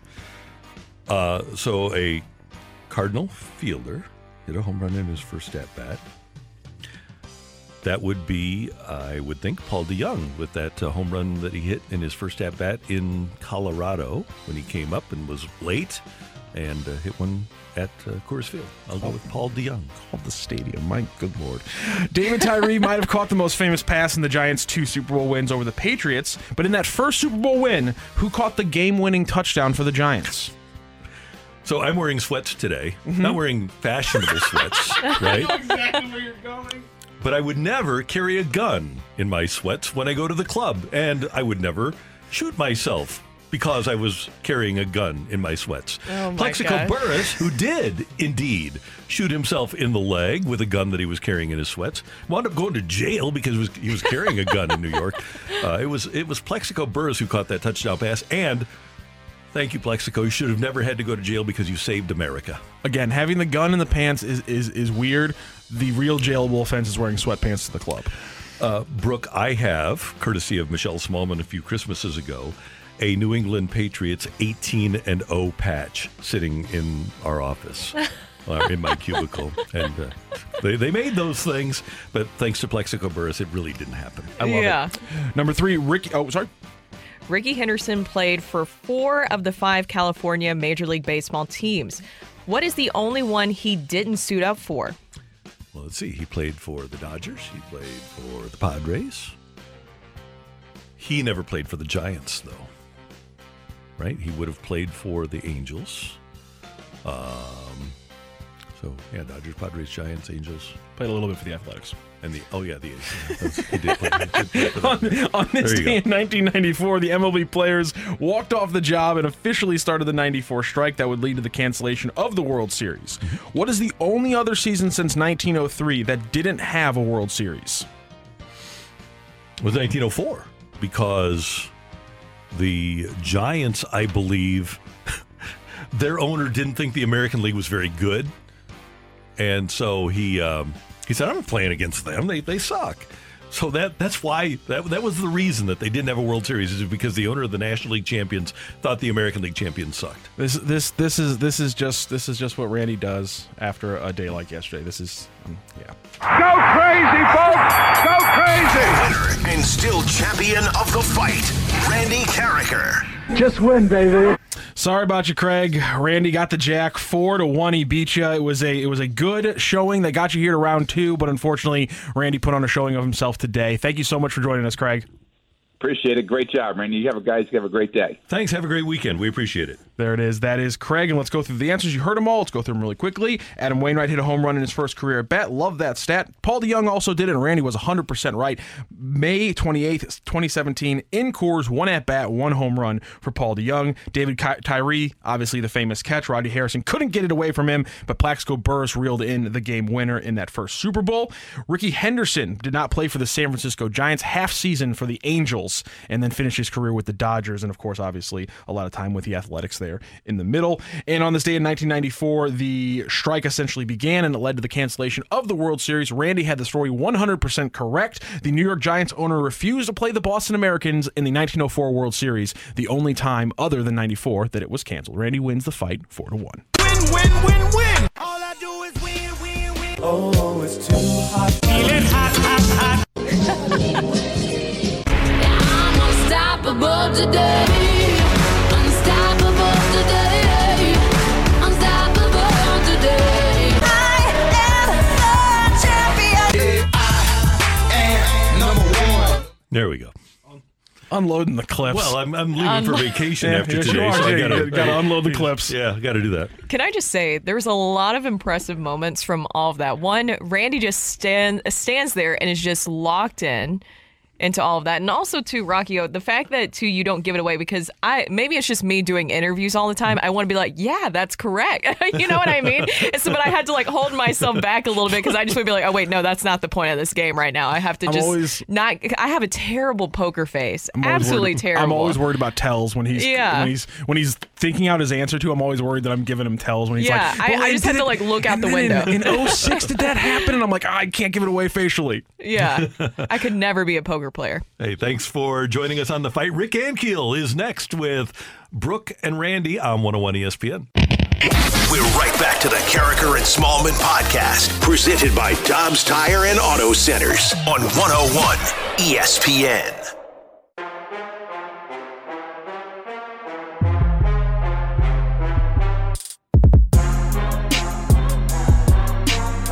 Channel 4's Brooke Grimsley is in for Michelle Smallman. I'm Randy Carricker. The Cardinals open a 3-game series with the Brewers tonight at Busch Stadium. Redbirds a half game ahead as we sit here on August 12th. And we head to the Brown and Crouppen Celebrity Line.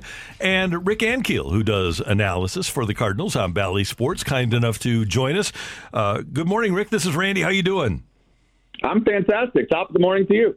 Hey, it's always great to talk to you. And I want to get your impressions of what the Cardinals were able to accomplish at the trade deadline. What did you think of Jordan Montgomery and Quintana in Montgomery's first start? He goes tonight in Quintana's first 2. Look, I don't think it's a secret that we needed pitching more than we needed anything else. And just to start, you want that big splash of Soto, and I think every organization wanted it. But like I said, we addressed our needs, and the first starts that they had, they looked fantastic. And it seems like, I think the Cardinals are picking up on, that mojo, because when you do get help at the deadline, it starts to give you momentum towards, all right, and these guys are going to help us, and here we go, we can make a run towards the playoffs. Also, too, just this past week, we had kind of like an off series with Colorado. I think people were expecting the Cardinals to come in and do a little bit better than that outcome. Do you think that was just an off game for Miles Mikolas? Is it the high altitude? Should we expect anything like that moving forward for him? I know that he said you just kind of have to tip your cowboy hat and move on with the tumbleweeds, but what was your impression of that game? Whenever it's in Colorado, I don't put much stake in it because the ball doesn't move the same. It is different. To me, I'm not going to hang my hat just to go on the cowboy hat references here. I'm not going to hang my hat and say this is what the starting rotation is because they didn't have a good series in Colorado. Hank, by the way, I want to go back to Soto. You were with the Nationals organization for a while. Did you cross paths with him? I hear about what a great kid he is. Did you ever get to run across Juan Soto? I did, yeah. He's awesome. Love the guy. Not only that, but the talent just speaks for itself. To me, he's the best young hitter in the game. The way that he uses his legs, when you talk about watching hitters from the ground up, like he is the prime example of how to do that. And not only that, I think that's one of the big reasons too that he's so good at hitting the high fastball because a lot of left-handers aren't, and there's nothing that he can't get to. What do you think, too? We spoke about this earlier because a lot of chatter is happening right now with, Tyler O'Neill. Should the Cardinals look elsewhere? You have a lot of talent behind him, obviously, in the minors with a lot of players who could come up and be great for the Cardinals outfield. What do you think about Tyler O'Neill and the position that he's in right now? I think for him, it's just, he's been hurt. He hasn't had a chance to come and find his rhythm. And even when the season started, right, he was dealing with, was he going to sign a multi-year deal? And then you go to arbitration, and those things aren't easy. They can take a toll on a player. So when I've looked at it, I just feel like he just hasn't been able to catch his rhythm. The injuries plagued it, and sometimes it's hard to come in and find your timing. And now you're pressing because he knows that there's players behind him that can play, right? So now he's trying to go. You show up this year thinking, man, maybe this is my time to sign that multi-year deal and be set to, man, I need to get my game on before somebody else is playing for me. And Rick, you mentioned with Soto with the great legs, and Tyler's problems seem to be below the waist. And like you were talking about, if you're a hitter and you don't have a base, it can really have an effect on you. Even like with Tyler with a hamstring or something like that, right? Yeah, absolutely. If you're not able to use your body in the way you've always felt like you've had to do, and this happens throughout a season to hitters where you try to make adjustments, and sometimes maybe you become a little bit more handsy because you have to. But sometimes what happens in doing that is you lose your ability to cover breaking pitches out over the plate. Now all of a sudden you're only able to cover a smaller portion of the strike zone than you were before the injury. And some guys just have it. And I thought last year was the real Tyler O'Neill when we saw him. He just seems to have great talent. Obviously, when he hits the ball, it goes. I'm kind of convinced, Rick, that when he is healthy, last year is the real Tyler O'Neill. Yeah, I second you on that. I think the kid can absolutely play. It's just about getting in there and finding that rhythm. I'm on the same page as you with that one. And how do you feel about this series? Obviously, a huge series between the Cardinals and Brewers this weekend. What is your feelings going into it? Randy's all in on the Cardinals sweeping the series. What do you feel about it? I think that it'd be great if they did sweep the series. I think the rivalry is there. I think it's going to be a good match between the two. It's not life or death, but look, I mean, you want bragging rights, and you want to feel like we can beat this team no matter what. So to me, it is a big series because this is your rivalry in the division. It's a team that you're trying to beat, and you want to make a statement. And Rick, you've been on both sides of those, winning those series, those big series, and not winning them or getting swept. How much of an effect does it have on teams? And I know there's still, 50 games left, but how much of an effect does it have on you when you, A, win it, or B, get swept? I mean, looking at it from a momentum standpoint, if you could go in there and to even win the series, you don't have to sweep it, but you want to make that statement like, we're the team. We're a half a game ahead. We want to be more than that when this series is over. We want to show you that we're the dominant team in this division. If you happen to lose the series, now obviously you're going to take it day by day. And like you said, there's a lot of games left. But in the back of your mind, you're still thinking, we're going to be fighting against those guys the whole way through here. So you want to make that statement and win this series. How do you feel about the Cardinals winning the division? I like it. I like their chances of winning the division. We needed pitching help. We got it. They seem to be feeding off of that. If you take out Colorado, and I think when they look at Hader being traded away to San Diego, I don't think that Milwaukee's giving up by any means, but I do think it puts a little bit of feel good in your pocket. Like, hey, that's one less nasty guy we got to face out of their pen. And it almost feels like you got the edge, especially at the trade deadline, the way it went. A couple more things for Rick Ankiel, former Cardinal, now with Bally Sports, an analyst for Bally Sports. Hey, what do you see when you watch Dylan Carlson play? I see a player, man. He's smart. He's able to move over to center and do what he's been doing there. I think. I just see a really good player, and there's no telling how good he can actually get. You still got to remember how young he is, and he's getting better. It seems like he's just getting better by the week, by the month. So I see a really good player. That's what I see. For you, was it easier to play center field or a corner? It was easier for me to play center, but. I started pretty much in center. When you're in the corners of the outfield, the ball will have a tendency to move towards the line. So if it comes off a right-handed bat, it's slicing away from you. If it comes off a left-hander's bat, it's getting pulled and hooking away from you. Where in center, you have more true reads, and you just get a better jump on the ball because you're behind the pitcher. You can see what pitch is being thrown, and just you get a quicker step to get a jump. So I found it easier playing center personally. Down the stretch here, outside of Paul Goldschmidt and Nolan Arenado, who do you see as a player that could really be a difference maker for the Cardinals? Ooh, that's a great question. Well, let's go with the new two additions of the rotation because that's what we needed was pitching help, and I think if they can step up and really become help this team in the rotation, everybody else around them is going to get that much better. Plus, you're going to make the bullpen better, too. So I think for confidence reasons, for momentum, I'm going to go with Montgomery and Quintana. Can I pick two? Does that count? That's absolutely. Yeah, that's a package deal. Rick Ankiel, you going fishing today? Nope, golf at 1 o'clock. That's great to hear. How you hitting them? I'm hitting them pretty good. I'm pretty excited about my golf swing. It's been getting better, for sure. You're awesome. Hey, it's always great to talk to you. Thanks so much for the time. We appreciate it. Enjoy that golf game, and we'll be seeing you soon. All right, thanks, guys. Have a good one. You too. Take care. Rick Ankiel, one of the all-time greats with us on 101 ESPN. Brooke, when he retired from pitching, I had the U.S. national team, his U.S. national team coach on the radio, and asked about his move from pitching to hitting. And he said, hey, we wanted him to pitch, but when he wasn't pitching, this is all the best players from all across the country. Mm-hmm. He said when he wasn't pitching, and he was our best pitcher, he was our best hitter. He was the natural. Rick Ankiel was the natural. There's a movie about it. If you watch it, that's what Rick Ankiel was as a player. Unbelievable.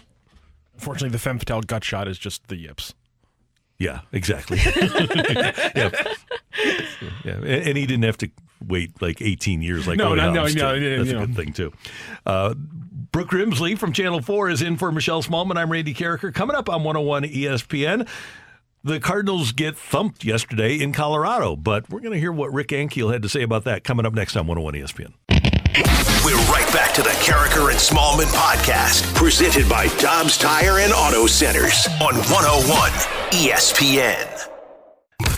Opinions matter. Time now for today's big thing with Carricker and Smallman on 101 ESPN. Brought to you by Seidenstricker Nobi John Deere. Find them online at snpartners.com.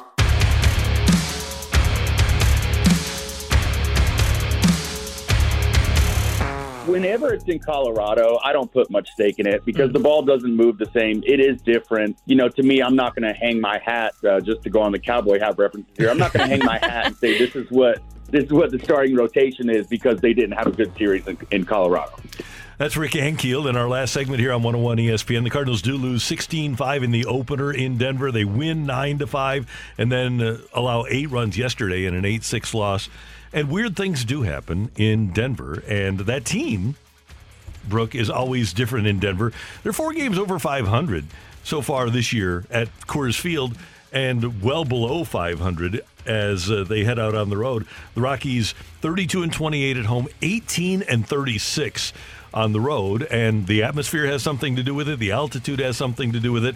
But if you're the Cardinals, what you have to do is put that behind you quickly because you do have one of your biggest series of the year, in my opinion, starting tonight, and you have the right pitchers going. You have your big 3 going against Milwaukee. Well, yeah, you have to set the tone early. I really like Jordan Montgomery, obviously, so far. So this will be a huge series for him as well. But I like what Rick had to say about Colorado because, look, it is different. There's a reason that a lot of athletes will go and train there during the offseason because it's such a tough environment to get used to and get acclimated to that it can actually help you from a performance standpoint or hurt you from a performance standpoint. So I didn't like that the Cardinals lost that series because I hope that that's not going to be a series that comes back and bites them a little bit later on, especially with how close things are right now. Here's the way I look at it, though. Let's look at it kind of as a portfolio. I expected the Cardinals to lose 2 of 3 to New York, to the Yankees. Yeah. Well, they sweep that series. That was a great series. It was. And then I expected them to win 2 of 3 in Colorado. So I expected the Cardinals to go 500 in those 6 games. They went 4-2 in those 6 games. So that's a net positive for me. If I take both series in regards to what I expected and what they wound up becoming. Yeah. So I'm gonna go sunshine lollipops here. And I'm going to say, hey, we are on this Friday morning. We're coming out ahead. Yes, exactly. That is true. I think that is really beneficial that they were able to play that well in maybe games that you weren't expecting them to. With that series in Colorado, we'll just say that was a one-off, weird, high-altitude situation there, and hopefully everything's fine with Miles Michaelis and his Cowboy self. Yeah, right. He'll get back on that pony, as he said on Sunday. Yeah, and he will pitch on Sunday. And yes. He's, as we noted earlier, he and Waino are both much better at home. And that forces, and by the way, the Cardinals as a team, 35-20 at home, 26-30 on the road. So winning the division, I think winning the division is imperative in regards to making the playoffs. But you don't want to start on the road if you're the Cardinals as a wild card team. Even if you could beat out a San Diego or a Philadelphia, you don't want to have your big 2 guys, Waino and Michaelis, or your team in general starting on the road. No, you definitely don't. As you mentioned there, the record at home speaks for itself. That's what you want. You want that competitive advantage, and that's what you're playing for right now. So that's why this series is so huge for so many reasons, and they have a chance to really jump ahead in front of the Brewers. And also, as we already went over, the Brewers have a really tough schedule coming up. Yeah. So you kind of hope that works against them as well. They've got the Dodgers 7 times over the course of the next 10 days, next 2 weeks, I guess. And so they'll have their hands full. And fortunately for us, the Dodgers still are threatened, not as much by the Padres, but they want to have the best record in the league, too. And they're only 5 games ahead of the Mets, and that's another team that the Brewers have to play. So unless the Cardinals just collapse or the Brewers go on an incredible, unexpected run against great teams, the Cardinals should win this division. If the Cardinals don't win the division, something catastrophic has happened for them, or something magical has happened for the Brewers. Exactly. And I feel like right now, another point that Rick brought up is that the momentum seems to be in the Cardinals' favor right now. They made a move at the trade deadline that really seems to have energized the team. You have Nolan Arenado and Paul Goldschmidt continuing to stay hot. You kind of hope that Lars Nootbaar, who's having a fantastic month, by the way, I know that we're still early on in this, but he's kind of carrying on from July. Lose Lars Nootbaar, you hope he stays hot as well. I feel like he's a big spark difference maker that we could see down the stretch here for the Cardinals. You got to like where everything's at right now. My only big question is just who's that lefty you trust coming out of the Cardinals bullpen. That's still kind of a big talking point at this moment. But once again, weird things happen in Colorado. Maybe that's just an off stretch there for the bullpen and with Genesis Cabrera. That is Channel 4's Brooke Grimsley in for Michelle. I'm Randy, and that's today's big thing. Coming up, 13 days left in the stretch in which we said the Cardinals needed to dominate. What do they need to do the rest of the way? That's next on 101 ESPN. We're right back to the Carricker and Smallman podcast, presented by Dobbs Tire and Auto Centers on 101 ESPN.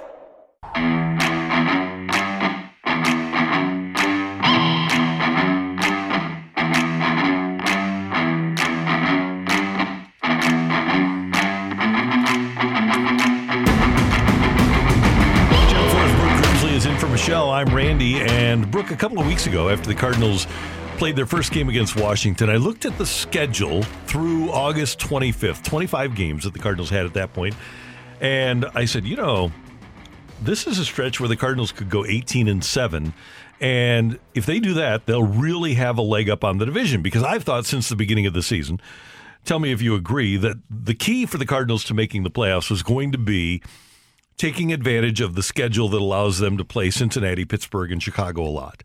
And they have that coming up. Do you agree with that? If they play well against those teams, they're going to make the playoffs. 100%. 100%.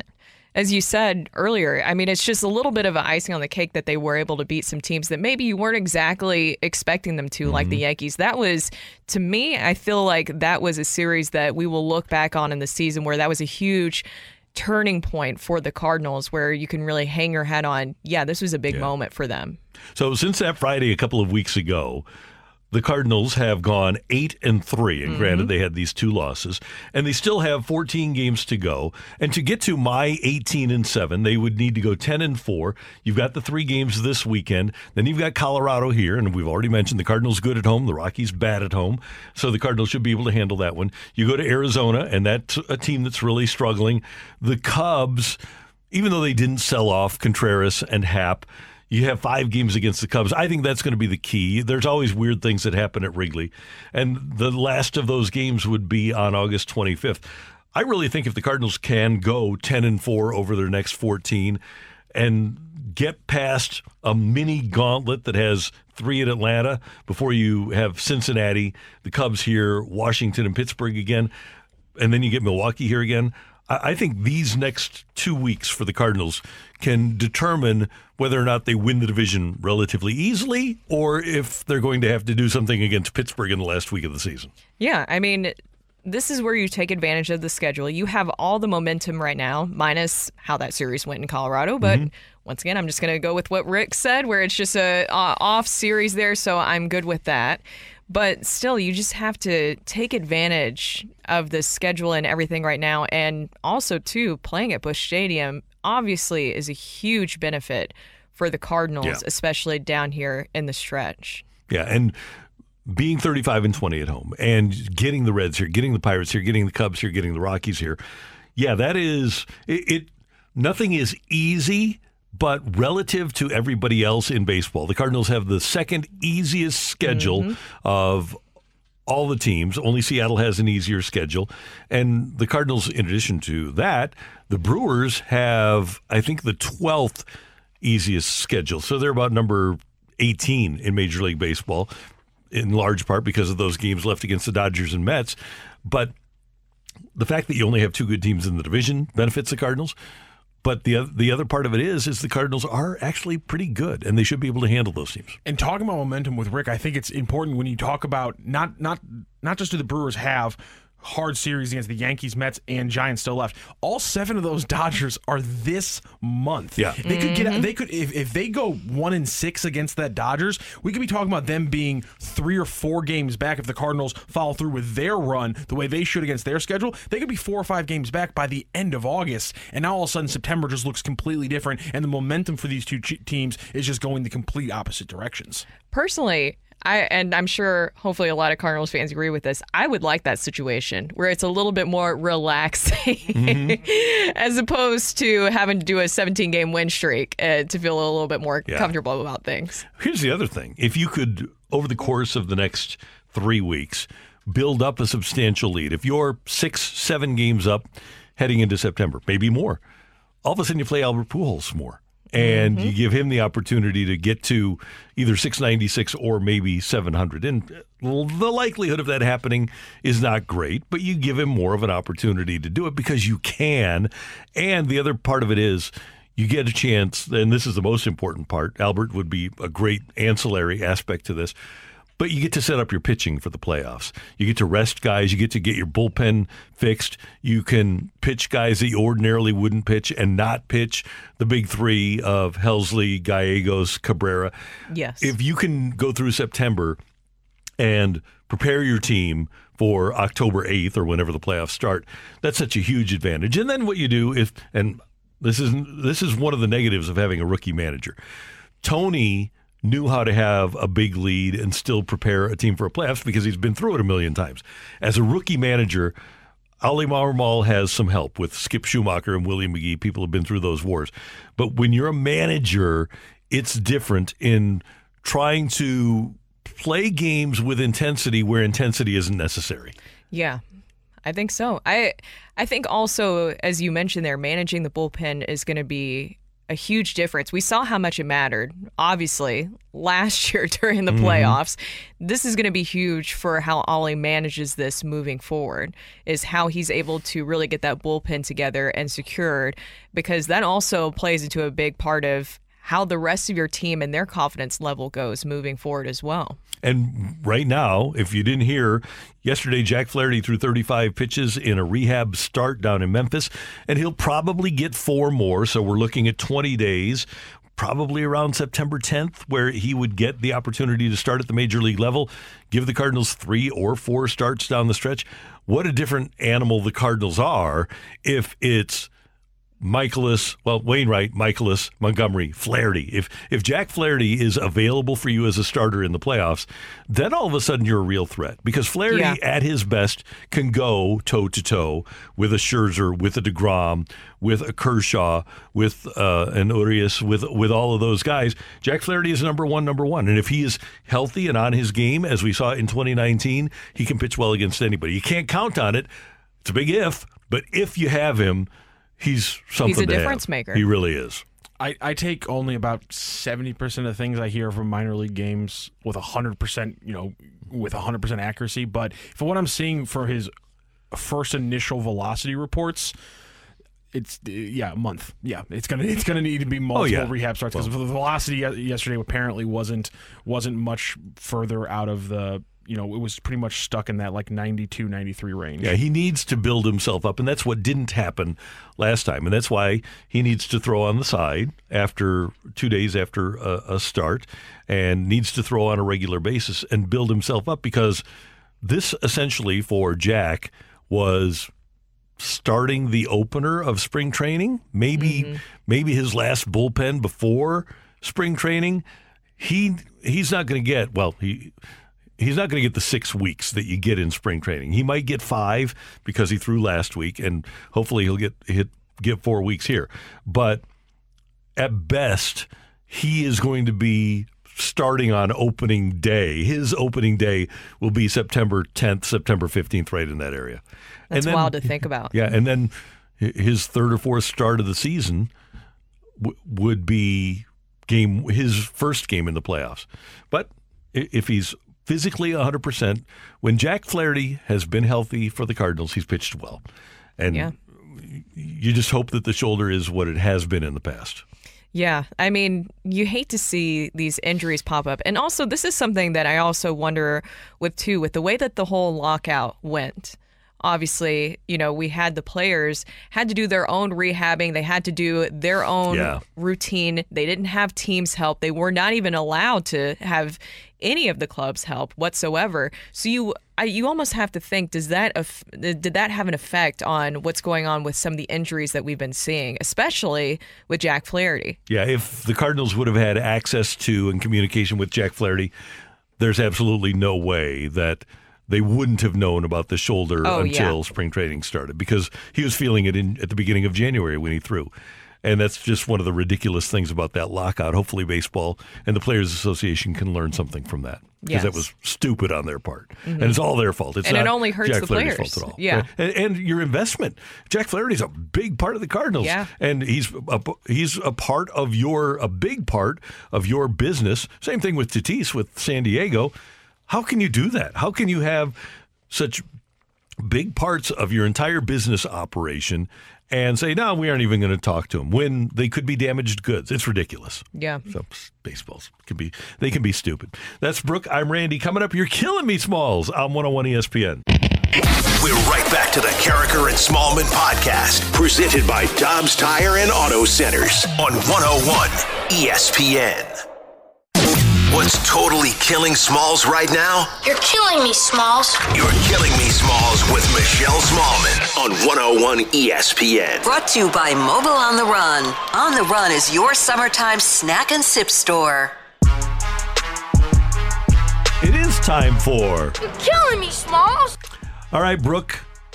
Antonio Brown, he is prolific on the social medias, and he took to the Twitter yesterday and put up a meme with a photo of himself in a Tampa Bay Buccaneers jersey, and he wrote, "My biggest regret in my career doesn't involve calling my GM a cracker, or showing up to Raiders camp late in a hot air balloon with frozen feet, or throwing rocks at that UPS driver, and it definitely doesn't involve taking my shirt off and doing a victory lap around the Jet Stadium mid-game while throwing up deuces. My biggest regret is that I'll never get to see me, Antonio Brown, play a game live. Sure, I can watch a game afterwards, but I can't imagine what that was like for you all to see something like that, like watching the Beatles or Jesus perform at Red Rocks. I wonder, when Jesus does a show at Red Rocks, which would have been very cool, but what kind of show does he do? Like, is it a comedy skit? Or does he do music? Does he play an instrument? Comes out like Gallagher bashing some watermelons? Maybe he just walks on some water. I don't know. Oh, that'd be a good show. Yeah. So, Penn and Teller, that kind of stuff. I don't know. He walks up to he walks on the water, then he turns it to wine, and then he gives it to all the fans. To everybody, yeah. So here's the big question, though. Antonio Brown and Jesus on the same plane? What do you think? On the same plane? Well, he says that watching himself play football would be akin to watching Jesus perform at Red Rocks. I honestly thought when I saw this, because I saw this before, I just saw like the screen grab, not his actual tweet. I thought this was something that was fake. That then Antonio Brown thought was so funny that he just pulled onto his Twitter.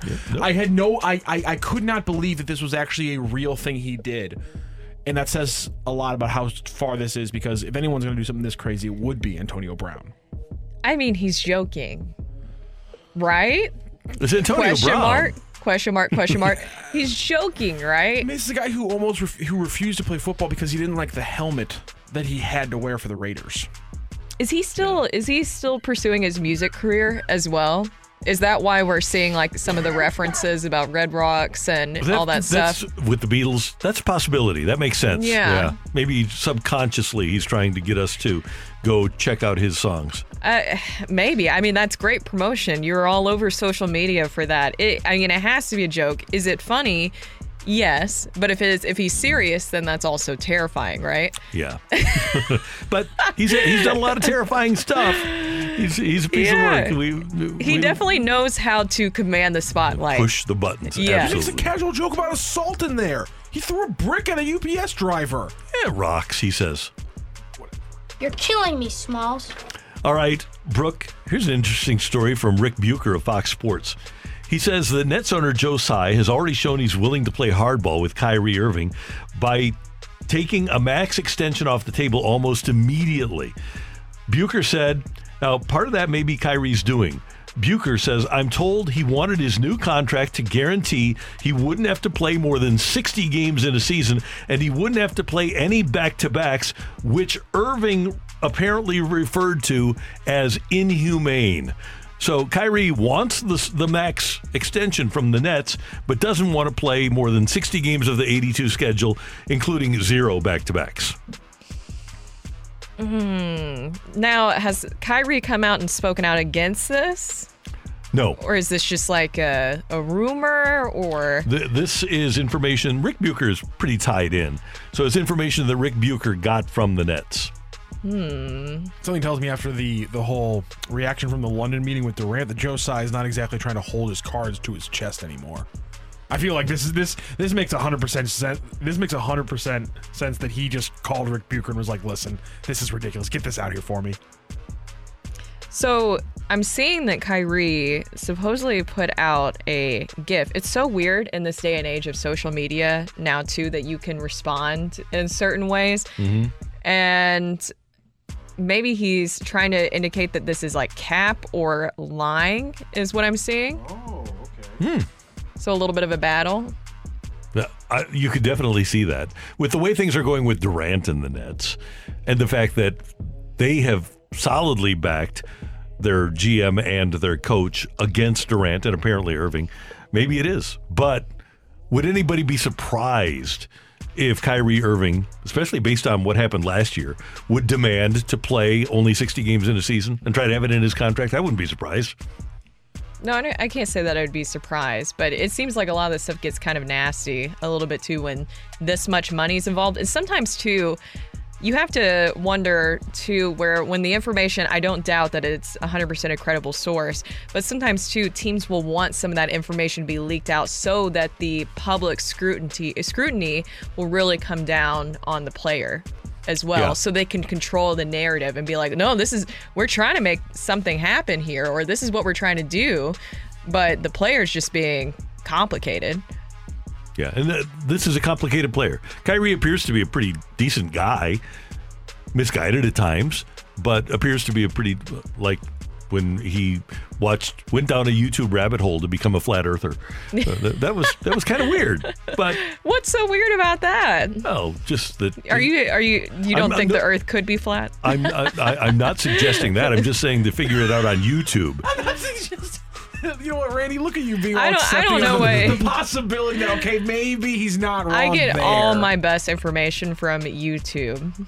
Yeah, Doesn't everybody? Yeah, I think we all do. Yeah, yeah, thank goodness for the internet, right? I take my best life lessons from YouTube, usually videos that Randy sends me from beer commercials from the early 2000s. Yeah, see, I know things that other people just don't know, and that's one of the things, is the Real Men of Genius commercials were the greatest. All right, and one other item here, and... You're killing me, Smalls! All right, Brooke, and you mentioned this during the break, but I wanted to make sure that we got to this. Legendary Cubs broadcaster Harry Carey, who helped popularize the singing of Take Me Out to the Ballgame during the 7th inning stretch, was brought back in the form of a hologram after the top of the 7th inning in last night's Field of Dreams game. So you've got Harry as a hologram singing Take Me Out to the Ballgame. The thing is I saw it on Twitter. A lot of the reactions were kind of mixed. I think it is cool. It is cool, but also it was a little freaky looking, It was, but I get the reference with the Field of Dreams, have the ghosts and all that stuff, but at the same time, it was a little freaky. And I think that just from what I could tell, at least from my side of Twitter with what I see and whatever the algorithm pushes out to me, it seems like a lot of people were saying this is going to give me nightmares. This is kind of freaky. I wonder, though, if it will become kind of normalized and the Cubs will start using that for their telecasts of Cubs games. Just have him do that? Yeah, why not? Just have Harry do it. They could. He did it when he was alive. He can do it when he's dead. They did. Didn't Michael Jackson have a whole tour after he had passed away? He did, yeah. And apparently it was unbelievable. They made a hologram of Tupac at Coachella. It was a huge deal. It kind of feels like a little weird, though, because then they can't exactly consent to you using their image, right? Right. That's where it gets a little murky. You don't want them to get overworked. Trust me, that's going to get weird in movies and stuff. We're going to be watching a movie like 15 years from now, and there's just going to be actors who have been dead just like popping up, getting their image used. You're just be like, I'm not sure that was entirely ethical, but I enjoyed it. Yeah, think about now people that do have control of a situation. all of that cataloged music that Prince had done and had like thousands of songs that he had recorded. And none of that, I don't think, has come out yet. Wait till that starts coming out. That'll be pretty cool, actually. Yeah, he apparently just had entire albums just like cut, printed, ready to roll. They just stored away down there. Yeah. That is You're Killing Me, Smalls, on 101 ESPN. We will head down the stretch towards a balloon party with T-Mac and Ajax coming up on 101 ESPN.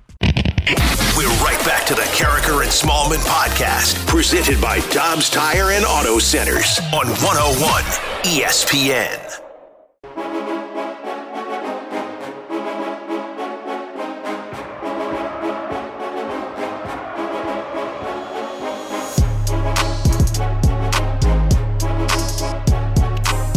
Channel 4's Brooke Grimsley doing great work, filling in for Michelle, who's vacationing. Great work. And by the way, you'll be back with Michelle a couple of days next week, right? I will be. Thursday and Friday morning, bright and early. As I said, I'm trying to get used to the mornings right now. Back in the olden days, I had to fall asleep in the shower to wake up. You know, my mom would be banging on the door, be like, Brooke, you have to get to school. And I would just be asleep in the shower. But I'll become a morning person for you guys. Okay. I'm working on it. We like that. A couple of baseball notes, and this from John Heyman of the New York Post. Number one, apparently one of the reasons that the Padres struggled early on after the trade for Juan Soto had nothing to do with Soto. It's that the Padres players miss Eric Hosmer. Remember when he was a free agent and Scott Boras was talking about the prestige factor and what a great leader Eric Hosmer is? Maybe there's more to that than we give credence to, because a lot of the Padres players apparently were pretty open about saying, yeah, we miss him and he brought a lot to our clubhouse. And they're really just starting to rebound after a bad start with Juan Soto. And it's not his fault. Soto's hitting something like 357. But maybe it is the absence of Hosmer and that energy he brought to that clubhouse. I can see that, because it really does make a huge difference whenever you change things around in a clubhouse. I mean, we talked about it earlier, how much, the culture of the clubhouse matters, especially when it comes to a team buying in, understanding that even through hard times, a loss or something like that, that you can still turn things around. You need leaders like that. And it seems like Hosmer, wherever he's gone, he's been a very well-liked player. Yeah, so that's one thing in baseball. Another is that there have been rumors floating around since the Tigers fired Al Avila as their general manager that a couple of the Cardinal subordinates to Pobo, John Mozeliak, would be on the Tigers list, both Mike Gersh and Randy Flores. According to John Heyman, Dodgers executive Josh Burns has the inside track to replace Avila because Burns worked with A.J. Hinch in Arizona. As a matter of fact, Burns moved Hinch from the front office to be the D-backs manager when both were in Arizona. Hinch has a lot of sway in that organization in Detroit, so apparently Josh Burns has the inside track, which would keep both Randy Flores and Mike Gersh in place with the Cardinals. Rocky O's over there clapping. I'm a big Randy Flores fan. After we talked to him and Gary LaRocque on this show across, I guess it was late June, early July, I'm such a huge fan now of Randy Flores and LaRocque. Mm-hmm. I do not want to lose either of those guys. Randy Flores is impressive. I mean, and we talked to Kyle Glazer over at Baseball America, and he had a great article talking about how the Cardinals completely turned around their farm system really in 1 year and how unprecedented that was. I don't want to lose these guys. No. You can't. No, you can't. And then finally, the Cardinals and the Brewers over the course of this weekend will have the 40-year anniversary of the 1982 World Championship team. And Brooke, during the course of those 40 years, Bob Forsch has passed away, Joaquin Andujar has passed away, Darrell Porter has passed away, David Green has passed away, and these guys are in their 70s now. So it's probably the last time that we'll be able to see the core group together. Oberkfell, Ozzie, Hernandez, George Hendrick, I hope will be there, Lonnie Smith, Willie McGee, and then LaPointe and Stuper from the pitching staff and Bruce Sutter. So especially for those of us that were around during 1982, this is a weekend to savor. I love reunion weekends over at Busch Stadium. It's one of my favorites because usually you're able to talk to them and just hear some of the stories. And it's like you also get to see them back around with each other, sometimes for the first time in years and decades for some of the players, especially if they're not living close to the area.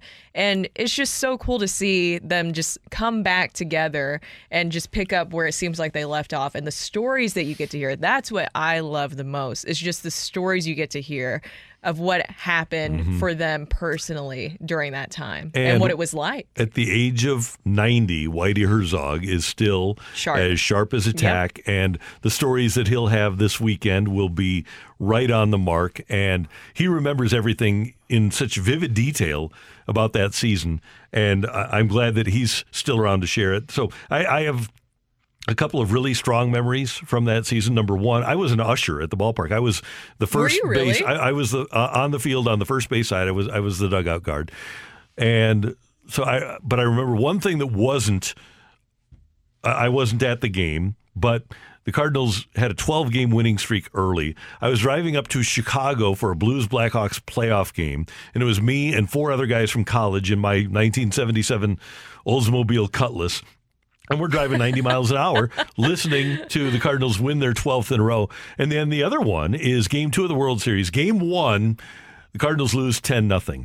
And my job after I get off the field is to go into the media room and just check passes of the media members. And Cardinals lose 10-0. Mike Caldwell of the Brewers pitches a shutout. And Whitey sits down at the podium and says, "Glad that wasn't a doubleheader." So just so even keel. He was perfect. Game 2, tie game, 8th inning, bases loaded, and the Cardinals pinch hitter extraordinaire Steve Braun steps up to the plate. And before that, I was so nervous in a tight game, because I'm a fan, I'm intense. I actually got so sick that I had to leave for an inning. I was sweating profusely. It's like 45 degrees outside, 40 degrees. And I had to go, and I went back to the usher's room, threw up, and after I threw up, I was fine, and went back to my spot and was there for Steve Braun taking what wound up being the game-winning bases-loaded walk. So that was kind of like your Michael Jordan moment. Yeah, that was my flu game. Exactly. Yeah. That was your flu game. Yeah. I love that. And then the Cardinals went on. They come home down 3-2 in the series, win Game 6 on the strength of John Stuper's shutout pitching. 3.5 hours of rain delays. Stuper, think about whether this had happened today. Stuper comes back after like a 45-minute delay and then another hour delay to throw 8 innings. I think he might have even thrown a complete game, but 2 long delays and they still bring Stuper back to pitch him. Wow. And that would not happen now. No, that's amazing. Yeah, and then Joaquin starts Game 7 and Suter goes, I think it was 2 1/3. Your closer goes 2 1/3 to close things out. And the Cardinals won it. High fastball to Gorman Thomas to finish things off. So that was the Cardinals and the Brewers 40 years ago when the Brewers were in the American League. This weekend, the Cardinals will try to expand a half-game lead. And, Brooke, I didn't think I'd be saying this with this team even 3 weeks ago. But I feel really good about all 3 starting pitchers that the Cardinals are going to trot out there. And even the 4th guy, when Jose Quintana comes around, I feel good about him. I didn't think that I would feel this good about the depth of the Cardinal rotation at this point in the year, but I do. No, I mean, they got the missing pieces that they needed. And I think Jose Quintana has been... my expectations, especially with the Pirates, are a little bit low. Me too. And obviously, he kind of had to build himself back up, just kind of looking at his career stats as well. I feel like he's been a great fit for the organization. He has fit in really seamlessly. Same thing with Jordan Montgomery. I mean, and I think that goes back to the kind of clubhouse culture. I don't know if you saw sometimes during the Bally Sports Midwest broadcast, Jose Quintana's over there with Albert Pujols and Yachty just smiling, chatting away. You see Jordan Montgomery talking to Waino and Dakota Hudson and some of the other pitchers and stuff. And I feel like that helps with them just really integrating so seamlessly in there. And now you have 2 guys that could be, as Rick Ankiel said earlier, difference makers for the Cardinals here, as we are in a very pivotal moment. And look, I consider myself a realist, and I feel pretty good about things too going into this series this weekend, and also just for the Cardinals overall, because you can just tell the way that they're playing right now. They feel really good about where they're at. Last Saturday in Montgomery's Cardinal debut, he went 5 innings and cramped up because of the hot weather. Tonight, game time, 78 degrees. By the time the game ends, 72. So nice. It'll be perfect for him. Yes. This is perfect weather right now for him. So a Cardinal win. Yes. Okay. And a Cardinal sweep? Yeah. Okay, Yeah. Thank you. Yeah. Thanks for jumping on board. Okay, and then Is this whole segment was to convince me of that, right? No, I can see it, possibly. You know. now it's gone from yes to I can see it possibly. Okay, thank you very much. Yeah, thanks. And then I want to be wrong. Okay. I want to be wrong. And let's just, because we haven't had an NFL team here for 7 years now. So we just need to pump the brakes on being concerned about the Titans preseason, okay? Yes. So don't worry about being beaten by the Ravens 23-10. It's all about opening day. I'm already turning the page, forgetting about it. Just kind of like the Cardinals with Colorado. Just turn the page. It never happened. We're not looking back at that. We're only looking forward. And the future is Derrick Henry and Malik Willis. Great job on pulling out all those cliches. We're only looking forward. You like that? Yeah, well done. Yeah. You've been around sports. You put me on a podium right now. Great job by our producer engineer, the one, the only Matthew Rocchio. Pleasure. And Brooke, this was awesome. Great to work with you. Thank you so much for having me in. You'll be in with Michelle a couple of days next week, and hopefully we'll be doing this more often in the future. Yes, thank you so much. That is Brooke Grimsley. You can see her on Channel 4 all the time. She's always working. And we appreciate you tuning in, texting in, and being a part of the show. I am out next week, but Michelle will be back with Alexa on Monday morning. And for all of us, we thank you for tuning in, texting in, and being a part of the show. And for everybody, until Monday morning at 7, have a great weekend, St. Louis. You've been listening to the Carricker and Smallman podcast, presented by Dobbs Tire and Auto Centers on 101 ESPN. Here's the lowdown on lowering bad cholesterol from Leqvio. Lowering bad cholesterol is hard, but you could do hard. You lived through 5 fad diets, 11 sleep training nights, 9 mediocre middle school recitals, 1 heart attack. And with Leqvio, you can lower your bad cholesterol and keep it low with 2 doses a year after 2 starter doses. Prescription Leqvio and Glycerin is given by a doctor for people with known heart disease on a statin with diet who need more help lowering bad cholesterol.